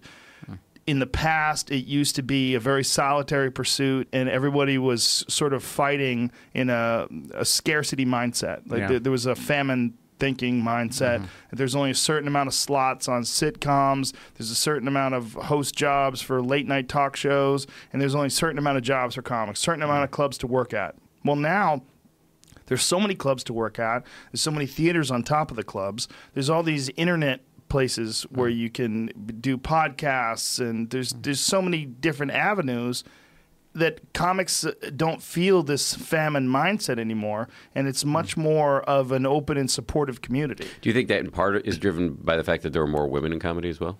And they can sometimes bring a more civilized approach? No. I think that's true that they do that in a lot of ways, but no, that's not what it is. I think it's a lack of scarcity. It's really structural. Yeah, and it's also more people who have meditated, who have explored their consciousness, who are aware of the pitfalls of the ego, entering into comedy, and then more people sort of fostering that idea of community through comedy. I'm surprised. I know a reasonable amount of comedians, and some of them have come on my podcast to talk about how meditation helps them in what they do. Yeah. But it John makes me- Mulaney in particular. He's great. Yeah, really good. Very funny and Yes. very nice guy, too. Yes. You kind of realize that the comic is kind of like the canary in the coal mine, because the comedians are really sensitive, right? I mean, that's kind of part of what it means to be a comedian, is to be sensitive to noticing cues and subtleties and things in the culture that other people overlook. So it's not surprising. Okay, because what I hear you saying is it's almost like some of the most, like, I hate this word, but evolved or mature people out there, professionals in the world or creative people in the world, or people in that comedy community, because they have that sensitivity and they've had to learn how to work together in some way. I mean, it's just interesting. Maybe there's something we could learn from that population, you know? If we look around and saying, who can we learn from? Is there something in comedians and the way they're doing things that other people can learn from? And what is it? Can we distill those lessons, you know? Well, I think in a lot of ways it's an exploration of the mind. You know, and I think comedy is an exploration of the mind, not just in your own mind, but also in how do you relay those thoughts to other people in the most efficient way possible. And a lot of that has to do with how much have you managed your own mind and your own ability to communicate. And meditation can greatly assist you in that regard. Do you? Yeah. Do you do any meditation? Yeah, I meditate. Yeah. What's your practice like? Well, I do a bunch of different things. Like, one, I do a lot of yoga breathing exercises, and I do them by myself, where essentially just completely concentrating on the breath, just breathing in and breathing out and forcing out all the thoughts and allowing them to come in and then allowing them to leave. And I like to do that also inside the tank. Like, one of the things that I really like to do is get myself into a position where I've settled in the tank and then just completely concentrate on my breath and just concentrate entirely on the breathing in and the breathing out and get it into this almost like hypnotic cycle of breathing in and breathing out. And it's the same thing. There's going to be all these different thoughts like, oh, you know, I'm itchy, I should scratch my nose, and maybe I should cut this down to an hour instead of 2 hours like I planned, or, you know, I really need to go running instead of going to yoga tomorrow. Maybe I should and you got to let those go. They come in, they come out, and just the breathing being this consistent thing that I can always go back to concentrating on. Yeah, I mean, that's it. You just described. I do a practice we almost teach. exactly like that. Yeah. Yeah. And The I tank actually enhances it. The tank. Well, it's interesting. I was just going to say that I was trying to figure out when I was noticing my breath, like, what am I noticing here? Am I actually feeling the breath, or am I just hearing the breath come through the nose? And just identifying that was actually a little bit interesting. It actually boosted my level of attention to the breath when I decided to go in that direction. Yeah, it's excuse me, it's both. I mean, you're hearing it, you're feeling it, but it's just the act of it. You know, the thing, the doing it, and like this sort of like hypnotic in and out thing that happens when you have no sensory input whatsoever. You're not feeling your feet on the ground, you feel weightless, you're not hearing anything, you're not seeing anything. It's just a particularly effective environment for exploring your thoughts. Yes. There's a expression sometimes, this feeling of, or an experience of being breathed. So it's like you're no longer doing the breathing. The breathing is just happening. It's like you're being breathed by a giant cosmic lung. And it's like that you know that feeling, that that letting go. Yeah. Try to do that in the tank, and it's just like you just let go of any sense of that there's a doer, and it's just that you just start to taste yourself as this process, this thing that's just happening, you know, and a bird is passing outside, the clouds are passing, and someone's walking across the street talking on their phone, and you're being breathed. And it's all just one system that's just happening. It's also interesting, too, when I'm in the tank, I lose the sense of what is up and what's down. You lose, like, what, when you're lying there and you're floating, you kind of lose this, everything seems like all over the place, but in the thought of relaxing and letting go, it's always going down. It's always like a deeper thing. It's always like settling in more, it always seems to go towards your back, like you're just sinking in deeper and deeper and deeper. It's one of the only times we have a sensation of a very particular direction that you're going in. I found the directionlessness of it, that initially was quite scary for me. That I was, where am I moving? Or is this Right. inner ear stuff? Like it was just that. You feel like you're flying, right? Yeah, but I didn't experience that as a soaring. I experienced it as more terrifying. Do we Yes. have footage of Dan clawing the inside of the isolation tank? It's a practice, man. I see the value. I mean, another thing that actually it kind of reminds me of from my last meditation retreat, where we were talking about physical discomfort, my teacher and I, and because I was experiencing a lot of physical pain from sitting for a long time, pain comes up. And I was asking, is it okay for me to quit at some point just because this pain is too intense? And Joseph was arguing, I think you want to test your limits on this. Obviously, at some point, you're going to get up. But you want to, we're gradually increasing the amount that we can stand. And that to me seems very similar to the value that I can perceive of getting back in the sensory deprivation tank, of being able to be with that fear a little bit more, test the limit a little bit more consistently, so that so that my world isn't getting smaller. People echo that same sentiment when it comes to psychedelics. I was thinking Right. about that. I was thinking that's the next test for Dan. I've long been very interested. There's a lot of, as you know, there's been a growing body of research into the salutary effects of psychedelics. A lot of it's being done at NYU on cancer patients who have anxiety, but there's also some specific work being done at Johns Hopkins on meditators and psilocybin. What kind of effect does psilocybin have on meditators, and can it, in a way, show them directionally where you want to be moving in your meditative practice? And I've had a long-standing desire to get into this study. My shrink and my wife strongly argue that I shouldn't. Somebody with my kind of brain chemistry who has to go on and perform under pressure when the red light's on TV, probably not a great idea to dose myself with psychedelics. But this is something I've been wrestling with a lot. What are you worried about? What do you Psychedelics? think, yeah, like what do you think is going to happen? It's right back to my worries in the tank. To me, I was thinking a lot about psychedelics, and I've had, when I was a kid and would smoke weed, I would have panic attacks. And I think it's about the desire for control, the ego, the thinking mind moves Definitely in, is. and it's like a vampire confronted with garlic. It's just my ego is recoiling and can't handle the lack of control. And it's not just the energy of those experiences that's so intense where you just have no control over it, but it's also, it just blows apart your worldview. Like you had this idea, you think you know what's really going on, and then you have one of those experiences and it just shows you that you don't know anything. Well, and you think you are there. You think you are you, that there's some solid you there, and that is called into question fundamentally. Yeah, it is called into question. But it's humbling to be shown that all your ideas about how you think things are just that, that it's just like that, you don't know fuck all. And that's my experience from doing that stuff. It's like, it just shows me that I'm just, just sit back, dude. Sit back and let nature do what nature's going to do in some way. How can you say sit back, dude, when there's no dude there? When that's what you're starting to see. And you get exploded. So basically it's a win-win situation.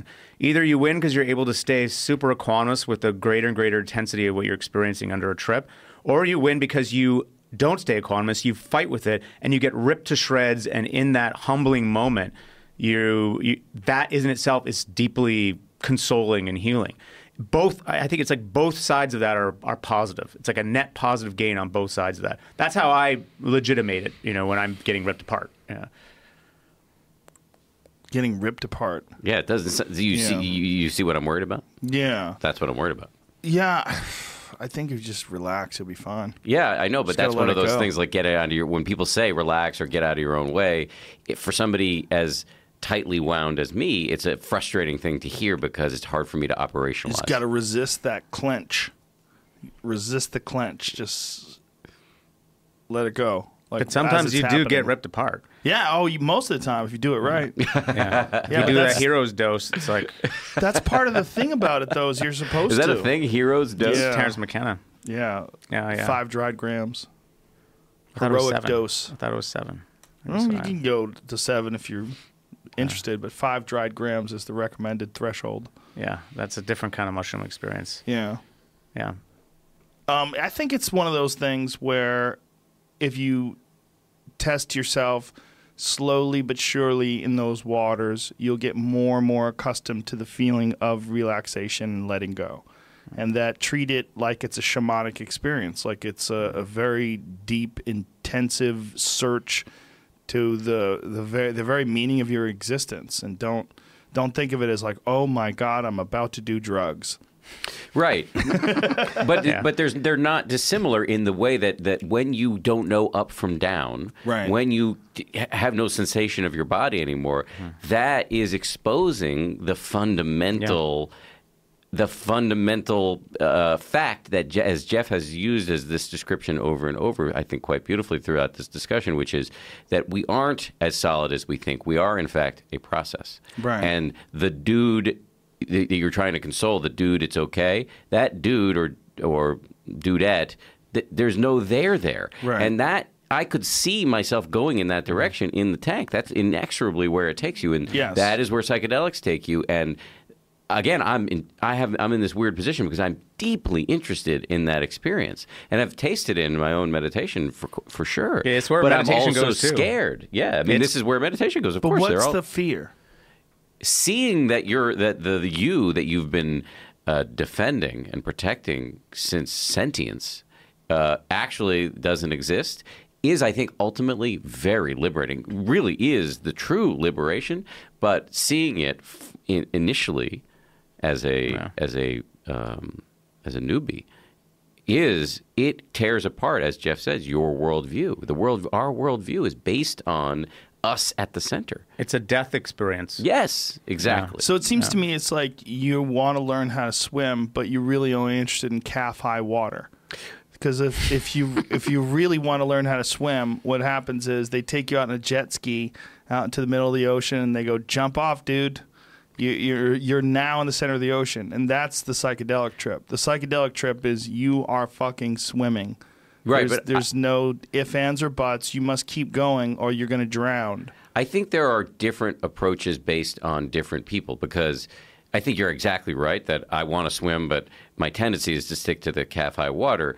But you're, from what I know about you, and having spent a little bit of time with you and just following you, you're kind of a baller. Like, you're ready to go out on the jet ski and jump in or do all this crazy stuff that traditionally I have done some crazy things that we've discussed, but traditionally I'm more cautious. And I think for somebody with my kind of brain chemistry, somebody whose brain is very good at panicking, I think there's a more stepwise approach, which is what I'm intrigued by, which is what we keep discussing, which is test those limits time and again, keep testing them. Don't let up. For example, my shrink, the one who got me to stop doing drugs after I had a panic attack on television and helped me, kind of straighten myself out. I had a panic attack, or the beginnings of a panic attack, on a subway about 5 years ago. And for me, it was devastating, because I was like, this is such a setback. I'm right back at stage one, and my world's going to get smaller again. So I went to go see him kind of on an emergent basis. And he laid out a plan, which is not his original idea. This is actually the way you treat these things, called exposure therapy, where he said, okay, here for the next 10 days, I want you to go stand on the subway platform every day, just for a couple minutes. And then for the 10 days after that, I want you to get on a subway, a car, and then get off before the door closes. 5 to 10 days. And then after that, I want you to get on and go one stop. And basically, he got me back on the subway because I was able to gradually get through. I'm not Joe Rogan. I would never be able to host a show called Fear Factor the way you did, unless it was a completely different show where, you're not getting in a tank full of tarantulas on the first day. I have to do it in a stepwise progression, because that's the way my brain is wired. That's legit to me. That's legit, that there's going to be different ways for different folks to do it. There definitely is. Were you exposed to a lot of difficulty when you were young? Did you have to overcome physical adversity? Did you participate in any one-on-one sports or anything like that? I think the problem was just the opposite, that I had two incredibly loving former hippie parents. I was a bit of a spoiled kid. And Jeff and I have talked about this, that to the extent that I experience anger or frustration, it's because I'm not getting what I want. Yeah. But I did do some competitive sports. I just wasn't very good at it. So, have you guys heard of somatic experiencing? No. Somatic experiencing. It's this super interesting way of addressing trauma that is starting to get really influential in the bodywork community, and psychotherapists and psychiatrists and psychologists are starting to look at it, and there's been a bunch of good papers out about it. But basically, the thesis, it comes from being really a guy named Peter Levine who spent a lot of time looking at animal behavior. And what he noticed is that when animal goes into a fight or flight situation, so you're a gazelle, and all of a sudden there's the tiger, and then you just explode into action. So there's this explosive release of energy, running or fighting, whatever it is. Afterwards, they'll often go into this shaking effect where they'll start trembling unconsciously, or they can't control it. And what they think is that it's like discharging all the excess energy, and then they go back to homeostasis. And so his theory is that what happens with human beings is, because we have these giant frontal lobes, that we get shocks to our nervous system, and we can't discharge the energy. We can't fucking punch our boss in the face, or we can't run or whatever. And this is the same as when we're kids. We just swallow it up. We swallow it up. And that trapped energy in the nervous system starts to become our neurotic habits. It becomes chronic anxiety, it becomes panic attacks, it becomes chronic aggression or irritability. Also, chronic freeze responses get stuck in there too, which is sort of like chronic not there-ness, sort of someone who's sort of a little bit dreamy. And so somatic experiencing is a whole way of working with it, where basically it's sort of like exposure therapy, but it's not the same. It's like, it's all in the, it's very meditative. It's like you're working with somebody and they go, okay, why are you coming to the room? Where do you feel comfortable sitting? It's like, oh, I feel comfortable sitting over here. Why did you sit there? Well, I kind of like having my back to the wall. Well, what is it about having your back to the wall that makes you feel more comfortable? Oh, I just feel this. And it's like, well, then what's the opposite? What's the discomfortable thing? And then you notice, well, what it would feel like to be uncomfortable there. And you basically find a spot in your experience, in your consciousness, which is very centered and comfortable. And then you find the problem, and you try to simultaneously notice both at the same time. And basically, all the trapped energy of the neurotic place starts to drain out. Is that making sense? I'm trying to make it vivid or visual, but that's how you work with this stuff. So you can start to drain out these patterns of like chronic fear, these patterns of chronic fight. You do it by noticing how that pattern is in your body, connecting to it, and then it can kind of empty out. It's so interesting because it also just it blows the lid off trauma. It says trauma is going to be different for every person. All trauma is just shock to the nervous system. It's not just about surviving a terrorist attack or all this horrible stuff. It's like someone might do something to Dan in the smallest way when he's a 2-year-old that wasn't any big deal, but it completely freaked him out. It basically shocked his nervous system so intensely that now there's that pattern of shock that's in there that still lives in there. And what happens? It just grows and grows and grows. And because if you don't release that energy, it just keeps causing havoc in the system. That's the thinking of somatic experiencing. And I've been working with somebody, and just to make it real, I've had a lot of injuries in my life, like broken neck and busted shoulder and different things from just being a jackass. But one time I got hit by this truck. I was on my bike and it blew up my shoulder. I hit the ground, and then the back of the truck hit me in the ass, sent me spinning. And so one time I was in there working with this somatic experiencing lady, and she's like, "What direction do you want to look in?" I'm like, "I kind of feel like looking this way." You don't feel like looking that way? And I'm like, no, it doesn't really. I don't really want to turn my head this way. I don't really want. And I realized that that's always there. I kind of don't want to look this way. And she's like, well, what happens when you look this way? And it was like, I started looking this way, and it was harder to do. And suddenly I remembered the fucking impact of this truck from when I was 17 years old on this side of my body, and I could feel that the impact was still in my body. And so she got me to work to turn my head, and like she got me to connect to that. So I'm thinking of that memory, and I'm feeling that memory in my body. And she gets me to work through that turning my head. And the act of doing that was like, all of a sudden, I felt all this new freedom in this pattern. And I've now not had that issue as much. And that's just to give you an example of how you would work in that mode. Isn't that cool? I mean, I find that unbelievable. I do too.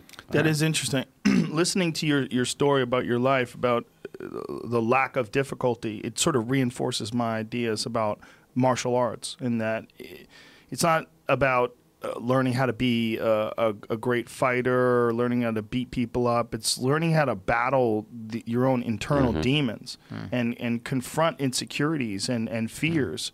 And to do it on a regular basis frees up a lot of the mental landscape. It allows you to just be more relaxed about a lot of different approaches to life. And this tension and control that we have is a lot of time just pointless, and it's that's highlighted by martial arts training. Yeah, I think it's almost always pointless. Yeah, but although, the thing is, if you look at a good fighter, just like if you look at a good dancer, there's definitely a sense in which they're just flowing and they're responding.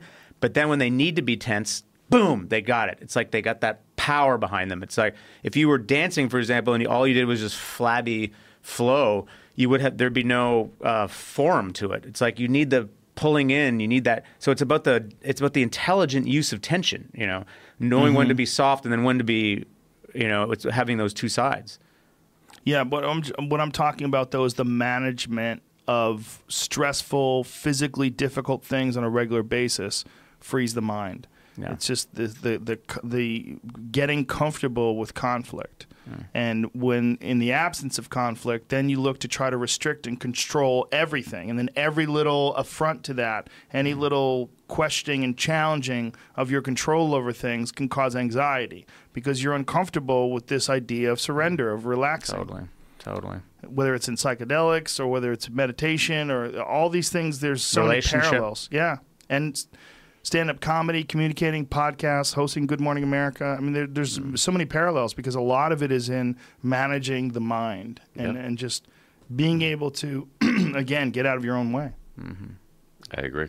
Yeah. I definitely we got that shit sorted out. For now. Tomorrow it'll pop up again. Yeah, exactly. Well, that's it. You'll be in your car. That's why you got to keep doing it. It's like, hey, these books are all saying the same thing again and again and again, but you still need to read it because you forget. Yeah, and it gets a little bit easier all the time. Managing the mind gets a little easier, and part of it you could chalk up to maturity and life experience, but it's also just this continual practice of paying attention to what's going on inside your head. Exactly right. I mean, Jeff doesn't like my analogy that I'm about to use because he thinks it's slightly aggressive, and he's right, but it's mostly meant for comic effect. But it's like when you have a dog who takes a shit on the rug, sometimes you got to put their snout in the shit. And that is what we're doing in meditation and in all of these practices, seeing over and over again how crazy we are, how the fear arises, how the anger arises, how the discontent with whatever's happening right now arises, and not getting owned by it. And that's why these practices are so useful and why you got to stick with them. You don't get just fixed. It doesn't work that way. There's nothing like that. No. Yeah. I mean, there are a lot of people out there selling them. But they're they not are, selling you right? something real. What's the most annoying aspect of that to you guys? Please. Go the ahead. power of positive thinking. Oh, we were talking about that yesterday where people were talking about President Oprah, and I reminded everyone about Oprah and The Secret. Yes. I'm like, do you know how many fucking people ruin their lives because they thought all they had to do was have a vision board and think positive, and this is going to be the key to happiness? Yeah. I think it's one of the most pernicious ideas that's ever been sort of released into our culture, and it even predates The Secret because there's a book called The Power of Positive Thinking. There's another book called Think and Grow Rich. I don't want people to go buy these books because I don't think you the idea that you can solve all of your problems through the power of positive thinking is so easily disproved. Just engage in the following thought experiment. Anybody who's born right now in a refugee camp, were they thinking incorrectly in utero? In 2010, when the earthquake hit Port-au-Prince, Haiti, was everybody in town thinking incorrectly? Did they bring that upon themselves? Of course not. Of course not. And yet, we're telling all these people that if you make a good vision board, you can cure your cancer. Or you don't have to go to the doctor. All this, it is demonstrably false and recklessly dangerous. And most of the people that have had success with the power of positive thinking, they attribute it to that, but you're not talking to any of the people that thought the exact same way and failed. You're only talking to the successful people. The sampling is so biased. The only people who've had all their problems solved through the power of positive thinking are the people writing those fucking books and selling all the copies. Yeah. And if, by the way, if it was that easy, there'll only be one book. Yeah. What I They would say keep is, writing books. They keep right. saying, "Come back to this next seminar in this Yeah. freezing cold room with your credit card." Yeah. But I will say, like, the one part of it that the idea that you can have an intention, that to have a clear intention of something, of how you want to be or something you want to have happen, that can be helpful. I think that's Absolutely. common sense. There's a sense. difference between having a positive attitude. Yeah. Which is and- absolutely beneficial. Yes, absolutely. Do you guys have you heard?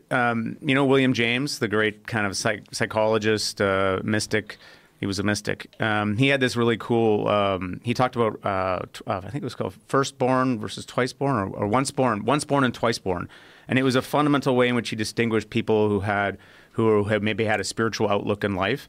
And he said the once-born people were people who were just naturally, they were the kind of the positive thinkers, the kind of like everything is perfect, everything is awesome, this like rose-colored view of reality, and really not able to kind of see suffering and everything, that kind of a thing.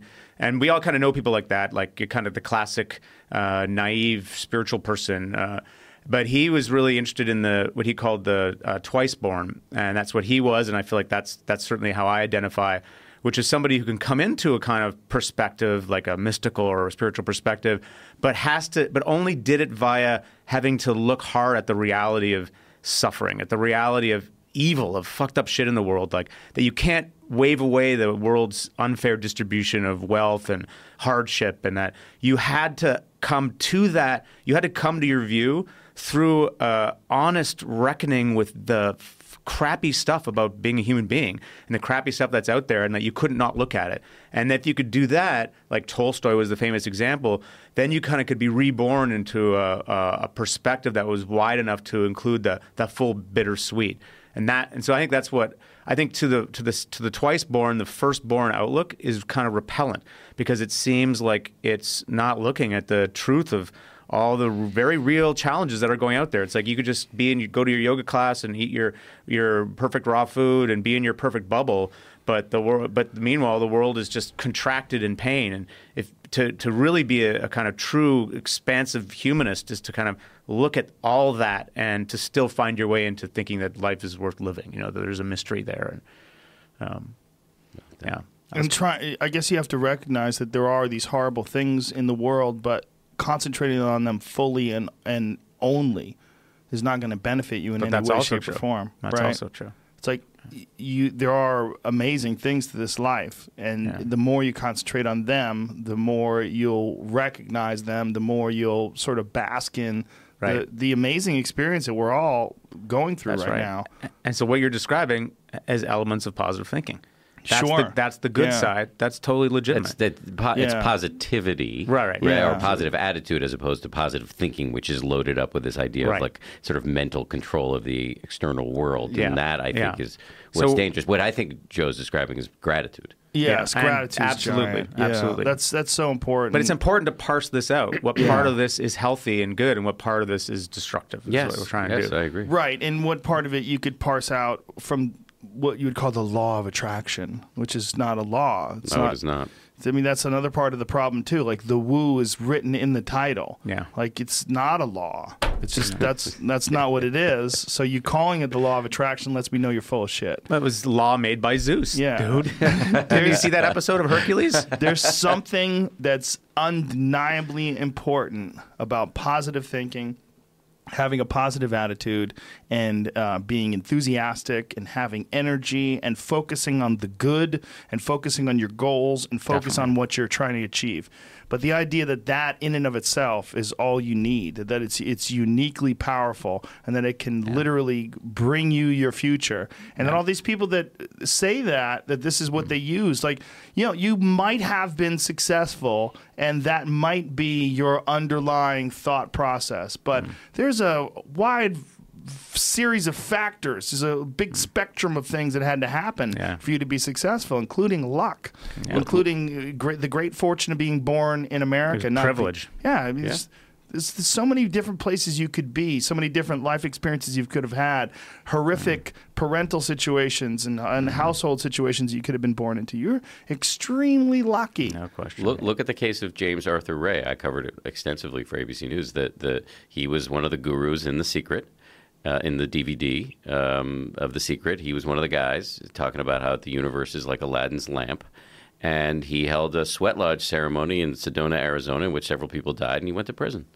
Yeah. So how well was the law of attraction working for him? Yeah. Or maybe it did work. It just, yeah, maybe. He put out a bunch of bullshit and got some bullshit. Yeah, they back. also found in his hotel room a lot of like HGH and testosterone and stuff like that. So he definitely wasn't as buff just through the power of positive thinking. And he was trying to do what with the sweat lodge? Like, what was the idea? Like, Look, the sweat lodge is a beautiful ceremony from Right. Native Americans. did I mean, he was get just people too hot or He something? got them Yeah. too hot and they Yeah. overheated and their electrolyte balance got crazy or something.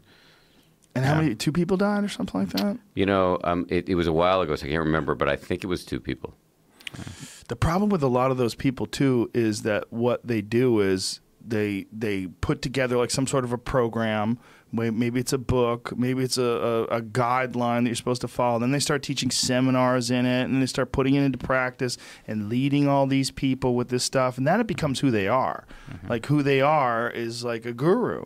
Who they are is like this spiritual person, and people come to them. That's the dynamic they have. People come to them. What should I do? And the universe provides bounty. Oh, and everybody claps and goes along with it, and they live in this sort of bubble. Yeah, and it's just it gets really odd with those folks. Oh, big time. I mean, that was why. I mean, I had been assigned years and years ago to cover faith and spirituality for ABC News, even though I'm an agnostic, and I ended up covering a lot of these New Age gurus, and that was why I ended up the first book I wrote was called 10% Happier, because I was trying to counter-program against the howling sea of bullshit that is America's $11 billion a year self-help industry.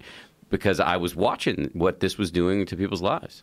It's so I mean, we've been talking about that a lot lately. There's so many people that are trying to get in this on sort of the open mic level. When you see it on Instagram, like there's a lot of people like promoting these inspirational little posts, and they'll have these little inspirational videos like, what you got to do today is go out there and embrace life and just go after your goals, and there's so many people that are trying to give people this fuel and give people this info, and they might not necessarily really even be in practice with that themselves. Yeah, it's I like your analogy about the open mic. That is what it's like. It's like they're trying it out. They're learning how to be an Anthony Robbins or a Tony Robbins. It's funny. I had a friend who was living in France, and he came back to Canada. And he'd been in Paris, living there for like 10 years or something. And so he's walking around the streets of Toronto, and he said it was the same when he was anywhere in North America. And he kept feeling like there was something wrong, but he couldn't put his finger on it. He was like, what is wrong? There's something wrong. And then he realized that everyone was actually having the same conversation all the time over and over again, which was everything's going to be all right. Everything's going to be all right. Everything's going to be all right. It was just this constant peppy cheerleading from everywhere. Whereas in France, it's just like, things are fucked. That is fucked. That is no, you are shit. And that's what it's like being in France. People, it's like at least they're honest. Well, that has its downside. It has, of course, it has a downside. Yes. But I mean, there's also a realism where people are just going to like call it out as it is. Where here, there's a tendency to just to kind of there can be this kind of Pollyanna-ish. Everything is fine, because people don't really want to look at what's lurking underneath. Well, everything's fine right now. In this moment, right? Most of the time, no doubt, bro. Most of the time, but so can also not. Can we talk about the mystical, mystery, underbelly weirdness stuff? This idea that everything is fine in the moment, this exact moment right now. Like so, in practice, this is something Shinzen taught me. That the more it's almost like the present moment is on a continuum, and that doesn't make any sense. But it's like you can be present. And you can be more present and more and more. And you can start to get a feeling for that, for practice of just the absolute now. It's like you're getting closer and closer to the absolute now with ever actually getting there, which I know just sounds like a bunch of gobbledygook, but the feeling on the inside is just this, it's like this silence, this presence. It's like this sacredness, the no bullshit kind of sacredness. What is that? That to me is like, I wrote about consciousness for a long time before I started realizing that there's this thing here. And how do you talk about it? How do you write about it in a way that doesn't sound ridiculous, And yet it is the most important thing. It's the most, it orients you, to be able to come into that understanding. Yeah, how do we talk about it? The mystics have always said you can't talk about it. It's ineffable. But it's true as an experience. But where is it being talked about intelligently? Where are you going to read about that in the New Yorker magazine or whatever? You know, it's like it's either talked about in this Disneyland way or it's not talked about at all. It's like we got to try to talk about it. We got to try to, or at least, or maybe not talk about it, come into fine practices, you know, but honor that it's real. And, you know, that's something I'm really interested in, and I'm trying to learn how to do it. Yeah. Now, let me ask you this: as an outsider, if someone is coming to this with zero meditation experience, no thought whatsoever about pursuing this, and they're listening to you say these things, like, okay, what's in it for me? What do I get out of that? What do I get if I can get to this? What do I get? What's in there? Yeah, it seems like you're just alive. Yeah, like this doesn't seem like anything changes. Well, I think that is what you get. You get your life. You get your life back. Most of the time, you're not in your life. You're freaking out about your life. You're in your head thinking about this or that happening, or you're responding to situations. What you get is the capacity to be sitting here in the middle of all this and appreciate the richness and the fullness of it. Because that's the thing. It has a quality of fulfillment in it. It has a quality of like nothing needs to be any different. So there's a peacefulness and a beauty or something. Or even when things are objectively shitty. Even when things are objectively shitty, this bittersweetness. So, you know, this poignancy to things. It's like you get exactly your life, just more of it. And that's why, you know, Shinzen used to say you get to live 10 times deeper, or 1 time, or 2 times deeper, or 3 times, or 4 times, the more you practice. It's like, it's the same surface, but it's the depth dimension that's getting like richer and fuller and broader.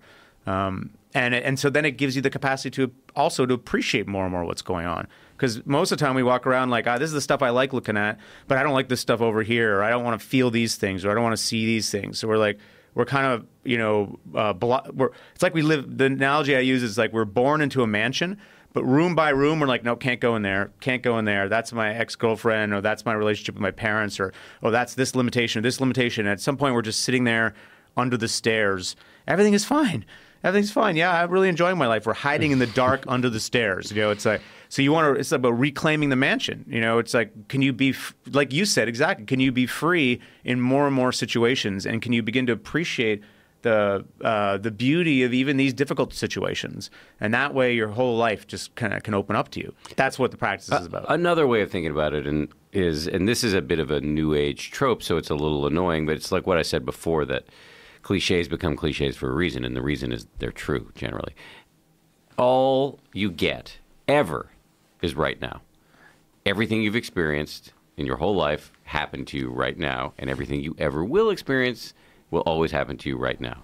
Non-negotiable. We live most of our lives, however, in a autopilot in a fog of rumination and projection, and we're not paying any attention to the only thing we ever get.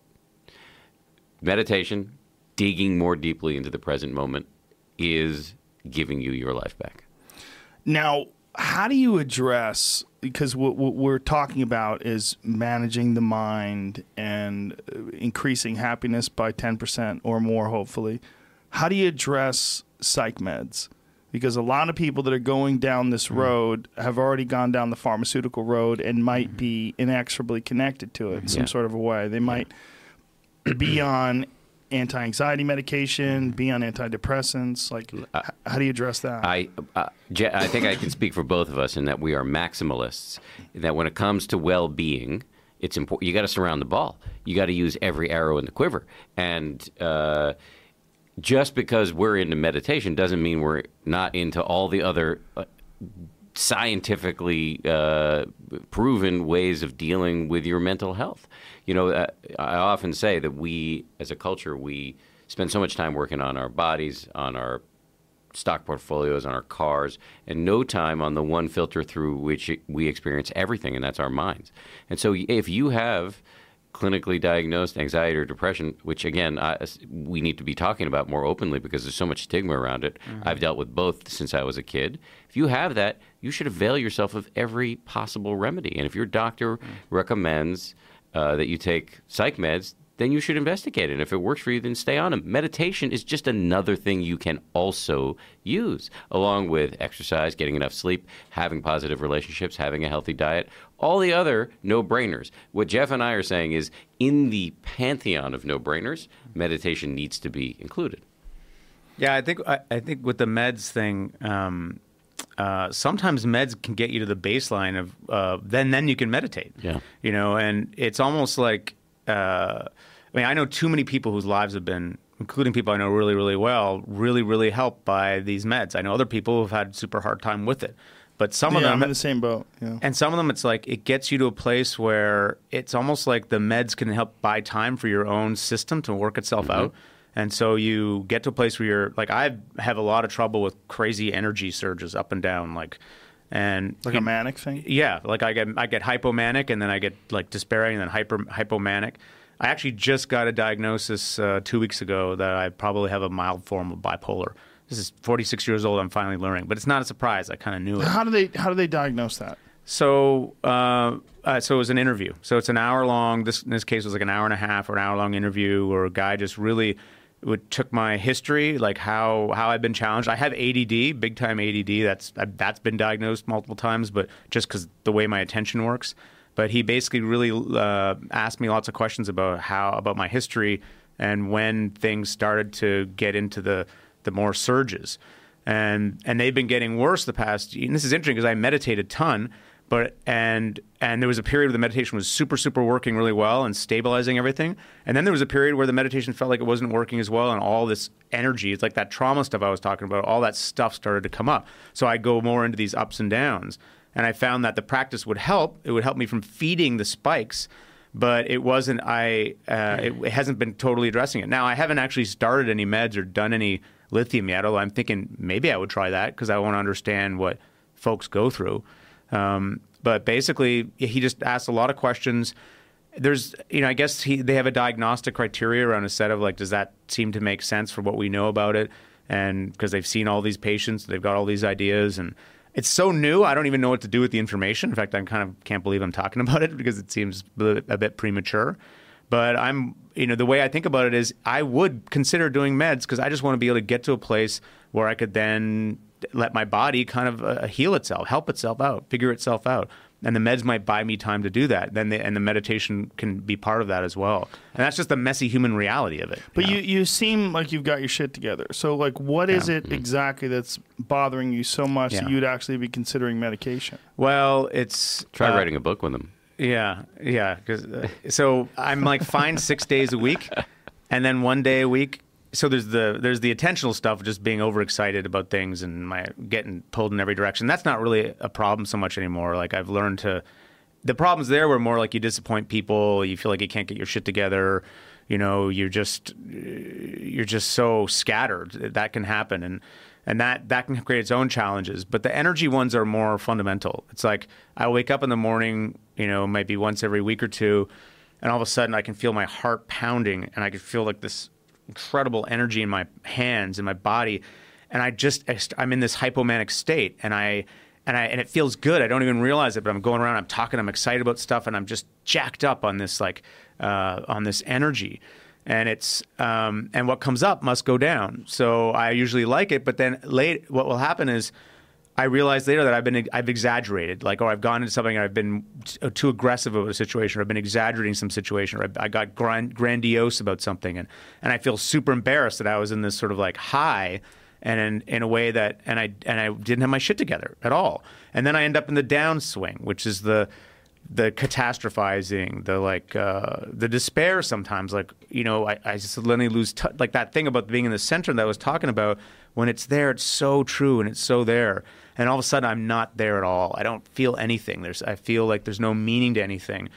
And I'm just in this desolation thing. And that lasts for a few hours or like a day or something. And then I'll pop out and I'm fine. And I know that once a week or once every week, 2 weeks or something, I'm going to go into that cycle.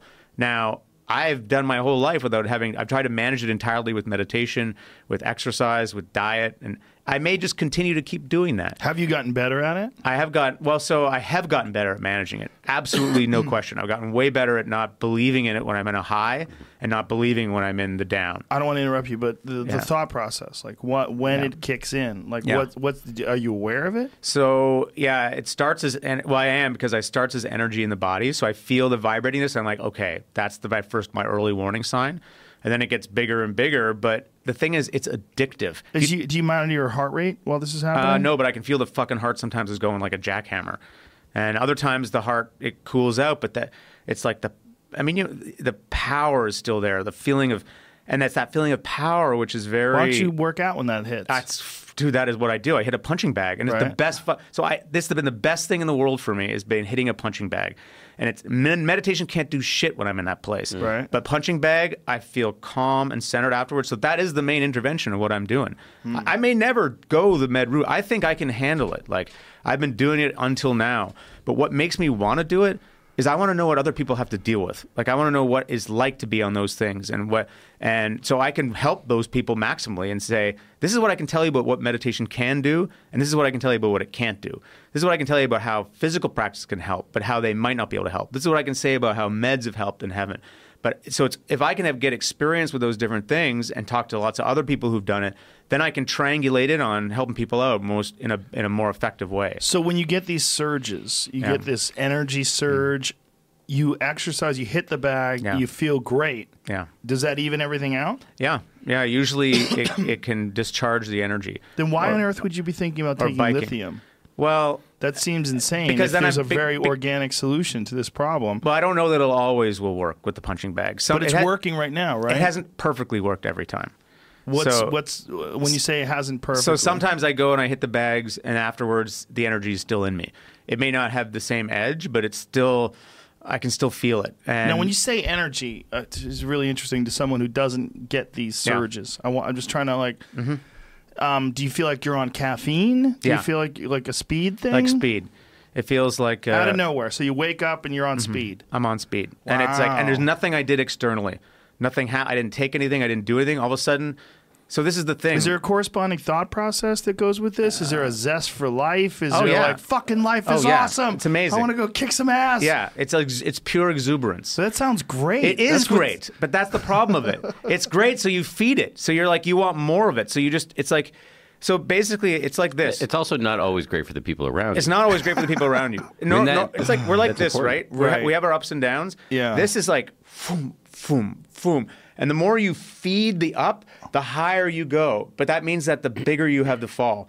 So, like, that's what I've learned is that when I feed the grandiosity, the energy, that exuberance, like, I'm super fun to be with at parties, for sure. Like, I'll do crazy shit. That's usually when I've had all my injuries, like my various breaks, because I've been on one of these crazy highs. So that's another reason not to do it. But inevitably, there's going to be a part where it's going to crash. So now my whole job from being a meditation teacher is I feel the energy start to come up, and I back off. So it's like I let it just come through me. I try to let it just come up like a wave, and it's really uncomfortable being in that vibrating energy and not acting on it, not saying some stupid shit or not like being more whatever, not acting on it and keeping it going. I have to kind of let it. So I just try to keep myself calm and centered, and I try to let it just feed itself through. And now with the punching bag or with the biking or with these things, that really can help with that process. So I do think I might be on the verge of, maybe I won't do that. Maybe I won't, but I don't know. Because the thing is, dude, it's fucking hard. I talk to anyone who's bipolar or being up in those ups and downs. It's hard to be in that. It's exhausting. Every week, it's like you wake up, you don't know who you're going to be this week. Who am I going to be today? Or if you're in a down place, like now you've made all these plans with somebody, and then you got to cancel the plans. But you were saying this is a slightly bipolar situation for you.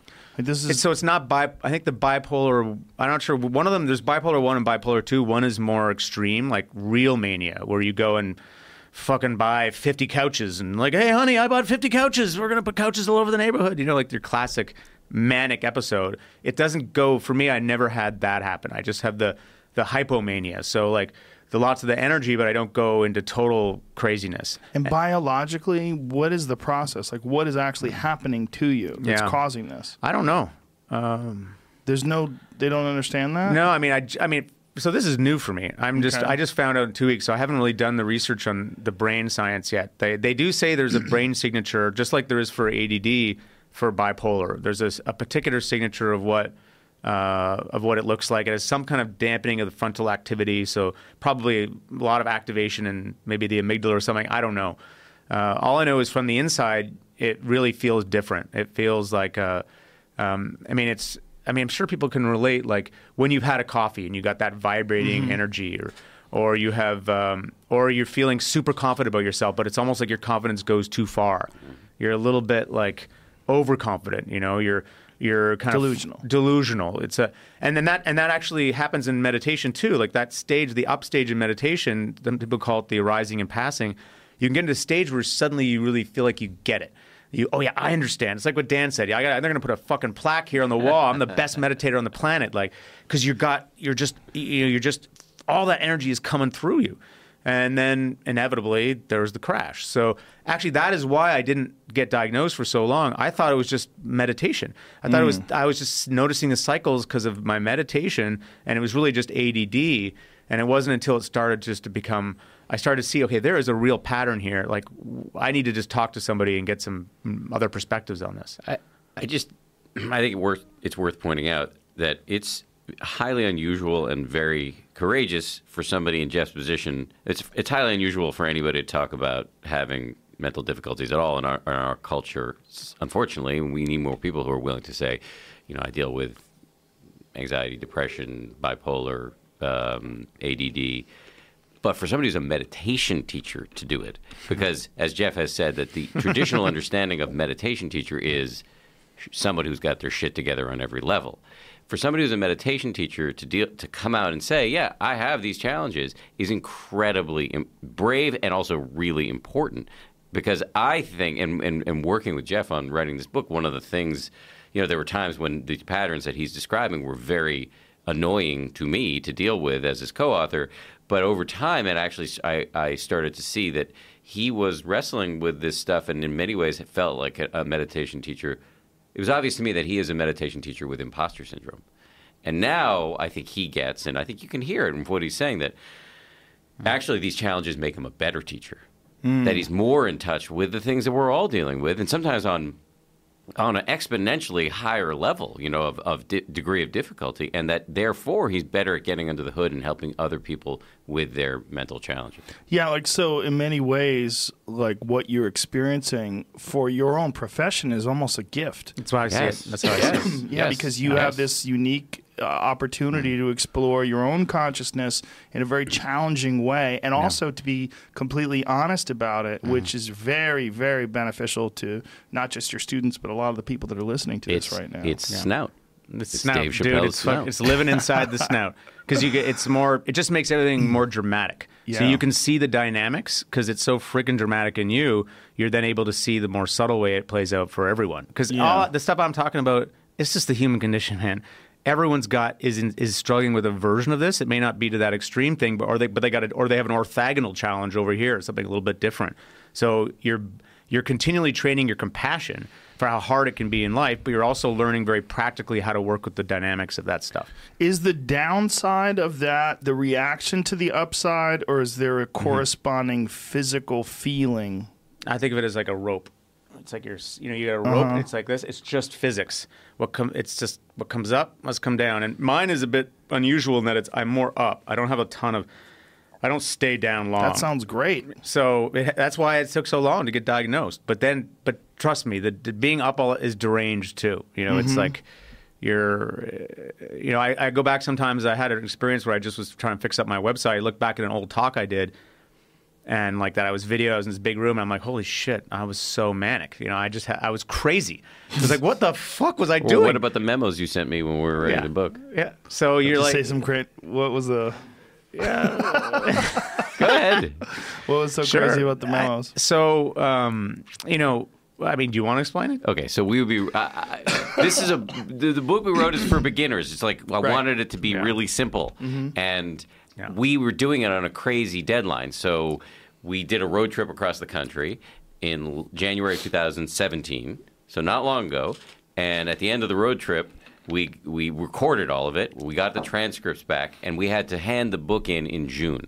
That set me up on a schedule where I had to write a chapter a week, which is insane because I anchor 2 shows at ABC, and I have a wife and a child. And it would be insane even if I didn't have that. And so my job was to write the narrative, the overarching structure of the book, and Jeff was going to write the meditation instructions that got inserted in. And all I wanted from him was to give me some basic fucking meditation instructions. I did not want an exegesis on like the Upanishads, like I didn't need him to go through and explain to me like the whole Pali Canon from Buddhism or do his version of the Bhagavad Gita. But he would send me these memos with his grandiose, he would be on a manic upswing. He would have these ideas about how he was going to explain meditation as it's never been explained before, as a series of exfoliations of the mind, blah, blah, blah, 17 pages. 17 pages of tightly, because like you get the energy comes up and you get super excited, and now I'm just pumped and want to talk about all these little kind of like complicated bits and put it all together and create this really elaborate scaffolding and a metaphor to describe exactly how the mind works, and that's why that's why I didn't get the book done before I was working on it with Dan. I spent 10 years working on this book about enlightenment, about the progress of insight and meditation, and I just kept getting more and more complicated and more because I would kind of simplify it and I'd be very sane. I'd have it all understood, and then I would suddenly go into one of these episodes, and I would explode it all and like elaborate whole new dimensions of stuff, and it was like I would never get anything done, and I want to say in your defense that the memo, because I've gone back and read the memos, they're great. It's just not what I needed while writing a very simple book on a deadline, and I would get these memos. I was like, I don't know what to do with this. And so that actually so that is the reason why the ups are challenging, because when you're in an up, you're not really seeing the world as it is. And like, this is a person who needs a very particular thing. If you're just centered, that you respond with that, but you're in your own story about something. And that is the part that's so pernicious or dangerous about the ups. And, so that happened in the process of working on the book, but then we got to sort it out. But of course. And there's something about being on an upswing like that. And this can happen for everybody. It's not just Jeff. We're picking on Jeff here. But when any of us is on an upswing, or any of us is just caught in any mental state, your capacity for empathy and compassion goes way down because you're stuck in your own story. And the name of the game here, at the end of the day, notwithstanding my already stated misgivings about words like compassion, that is where the rubber hits the road. Because you can talk about performance, that is important, but I think the real measuring stick for how well you've trained your mind is, are you an asshole? Yeah, that's huge, right? Like how well are you interacting with other people? That's right. That is the money. Do you care enough about other people to actually see who they are? Yes. To see the character in their face, what they're really telling you. Can you actually get out of your own bullshit and see what's going on in front of you? That's the name of the game. Right, and the most awkward conversations you ever have are when people are just talking at you. Yep. Exactly. They're not even taking you into consideration. Yes. Yeah. Why would you even talk to that person anyway? They're just talking to themselves. Yeah. But you gotta, for me, it's about what this journey is often about. Journey is another word that I don't really like, but what this exploration is all about, adventure, whatever you want to call it, is I see sometimes I'm that guy. I'm not really listening.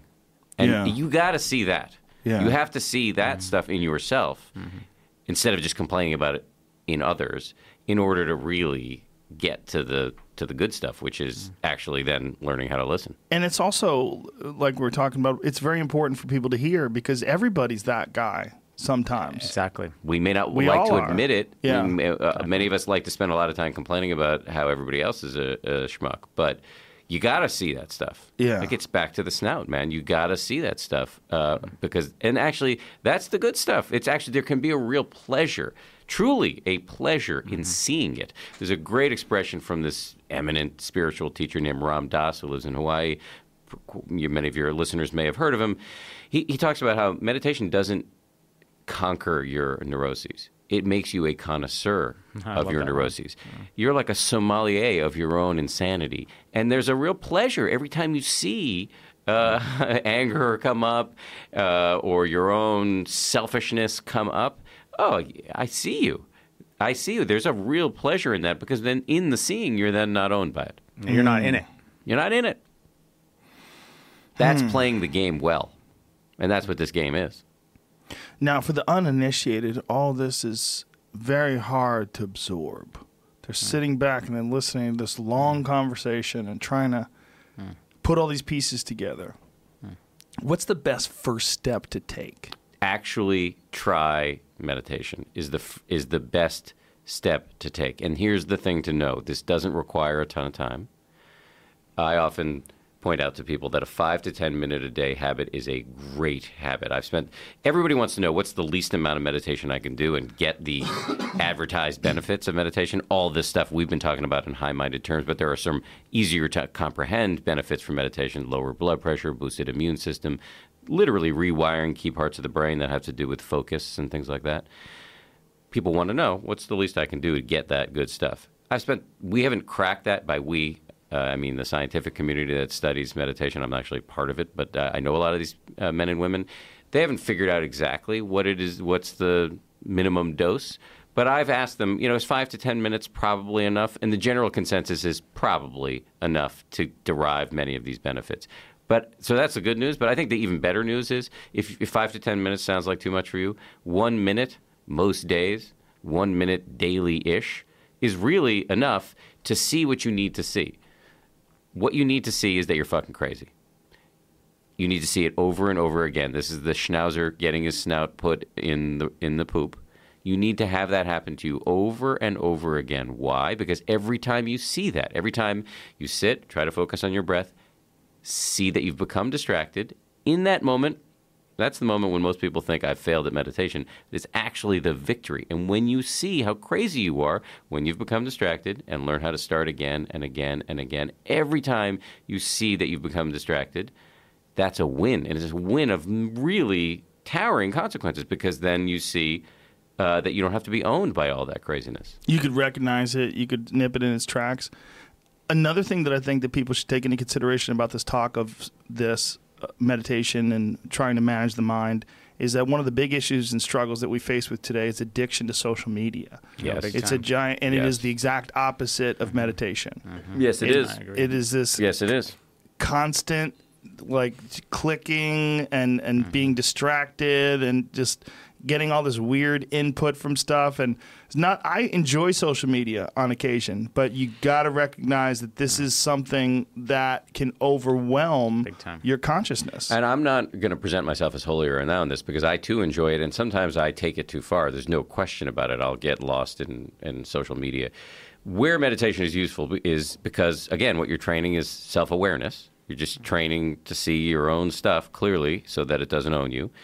In the course of meditation, if you have some meditation under the belt, when you're so deep in a Twitter hole that you're, spent 3 hours on the thing, maybe meditation can kick in at some point and say, oh, my stomach is bubbling, my head is aching, I haven't eaten, I'm not ignoring my children, and you can pull yourself out of the spiral. Yeah. And you just get better and better at doing that. I don't think perfection is on offer. I don't know that all of us are going to live like Shinzen Young, where the universe is just bubbling up through us all the time, and we're not craving anything. He's been meditating for 50 years. Yeah, okay, so great. It's nice to have those aspirational figures out there. It's also great to have masters out there who can get in and help us with our meditation practice. For most of us, at a level of 5 to 10 minutes a day, or 1 minute a day, or 1 minute most days, it's just that you're going to become marginally less of a schmuck, and that's really valuable. It does not have to be complicated. Sit down for 5 minutes, do it for 10 minutes, notice your breath, then if you get distracted, you come back. Notice what got you distracted. That's it. Yep. You do that, you'll find your own way into these insights, You will start to learn how it works. It's just take the time to do that. You don't even have to do it in a sitting practice. You could do it, when you're exercising or something. It's just harder to do it when there's more going on. Yeah, I mean, normally we lead with that. But since you're a beautiful weirdo, you took us into all sorts of crazy spaces, and that's where we went first. And Jeff is, in my view, one of the best people in the world at talking about meditation at the deep end. But normally we lead with what we just discussed, but, such is life. Well, I think that this is an important aspect of it, to focus on that social media use and this addiction that we have is literally the exact opposite of this mindfulness and meditation and really concentrating on being completely free of all these devices and things that you're distracting yourself with. The thing to think, it's like living is making habits. What habit are you reinforcing? You are what you repeatedly do. So if you're training your attention to be fragmented, it's going to only get more fragmented because things just keep changing. They get deeper and deeper and deeper. So at some point, you need to start training a different set of circuits. It's just about that. It's about what you're going to train and what you're not going to train. Most of us don't think of life that way.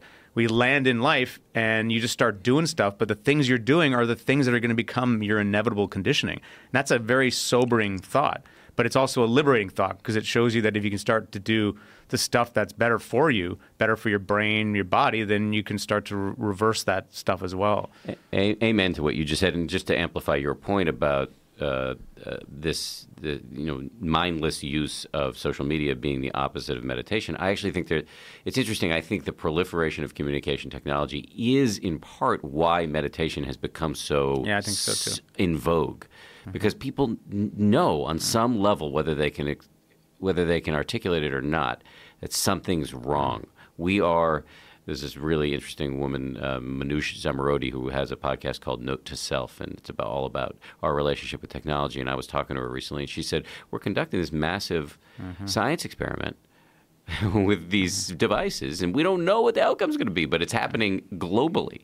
And people have a sense that something's off. Yeah. And that, I think, is why meditation has become such a big thing. But, actually, what I think is really interesting is, have you guys heard of the slow technology movement? There's a few different ideas around this, like slow design. Or the basic idea is that right now the interfaces that we use, these flat screens, and all the notifications, the buzzing, the flickers, that's kind of blowing our attention apart.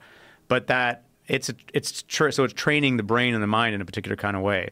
But in the exact same spirit, if you were to start to design these interfaces in a way that, according to basic mental health principles, you might be able to create more positive habits. So it's just starting to think like, actually, how could we design our devices, our interfaces, our technology in a way that's promoting more, happiness, more connection, more of all the good stuff? And that's like a question people are just starting to ask. And I think it's really, really cool to like think about things in that way, that it could be an opportunity.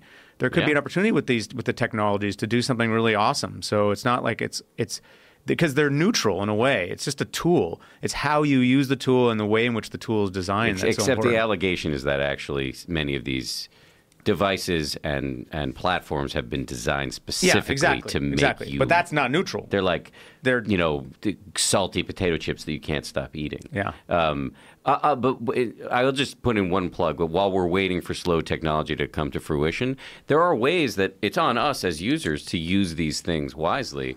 One thing I would say is, as somebody who does use Twitter and Instagram, there's a great tweet from this guy Ian Bremmer, who's a big thinker about current affairs. I think his pinned tweet is something like, if you're only following people you agree with, you're doing it wrong.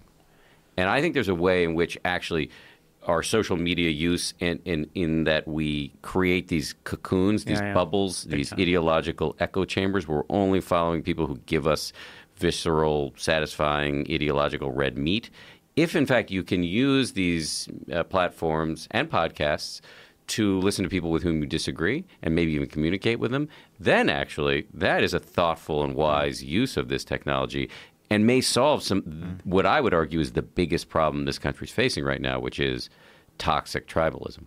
Toxic tribalism is a really good way of putting it. Yeah. That's like everyone's just stuck in their own Facebook feeds. Yeah. It's basically the Facebook feed is your reality. Yeah, but you can use Facebook to connect with people your neighbors who disagree with you and to actually be able to hear their arguments in a way that isn't blindly reactive. It's about doing the rounds of the community. Can you actually go out there and do the rounds of the community and check out some different perspectives? Yeah. Absolutely. I think that's very important. I do that a lot. I follow a lot of people that I don't agree with, and I also try to talk to a lot of people that I don't agree with. I think that's also important too, and to have some sort of common ground where you can explore the ideas themselves and not look at the person who presents the ideas as your enemy. That's a real problem today in this country, obviously. I agree. I mean, we've never been more divided in terms of right, left, and the ideologies, and especially when you have such a divisive president. I mean, you have this person at the very top of the heap who literally chastises people and mocks them on Twitter. I mean, you have a mocking, insulting president. It's fucked up. Who uses social media, and there's a trickle down from that unquestionably, there's people that look to the guy who's at the top of the food chain as being the one who we should sort of model ourselves after in some way, shape, or form. And so the idea that people are leaning in that direction now, where they weren't for 8 years, it's weird. It's a weird time for interaction and debating ideas. Yeah, well, it's also that's again one of the negative things about social media is that thing of just like the whole trolling thing. You could just say whatever you want because you don't actually have a real human being right in front of you. That's right. You can't see their hurt expression. You don't see their hurt. Face, you don't. So people are just this unbridled reactivity that just creates more reactivity. I see it in my own Twitter feed. Snowballs. With people saying things to me that I doubt they would ever say to my face. Of course. Yeah. I mean, that's what we do. That's what people do. And that's one of the things that's so bizarre about the lack of social cues. You're not standing in front of someone. There's no consequences. It's communication in an incredibly unnatural and unrealistic way. Yeah. All our lives, throughout the time that we were monkeys coming out of trees, our exchanges have been face-to-face until very recently. Yes. You know? Yes. And again, I know we're flogging the meditation thing, and I don't want to present it as a panacea because it's not, and nor is it the only approach to increasing the sanity quotient in our society, which badly needs to happen. But again, I do think that meditation, mindfulness, this sort of self-awareness that's generated through meditation can play a positive role in the aforementioned toxic tribalism, because if you're so caught up in your own story, you can't, as we've discussed, have the kind of empathy that is needed to understand people who have differing views.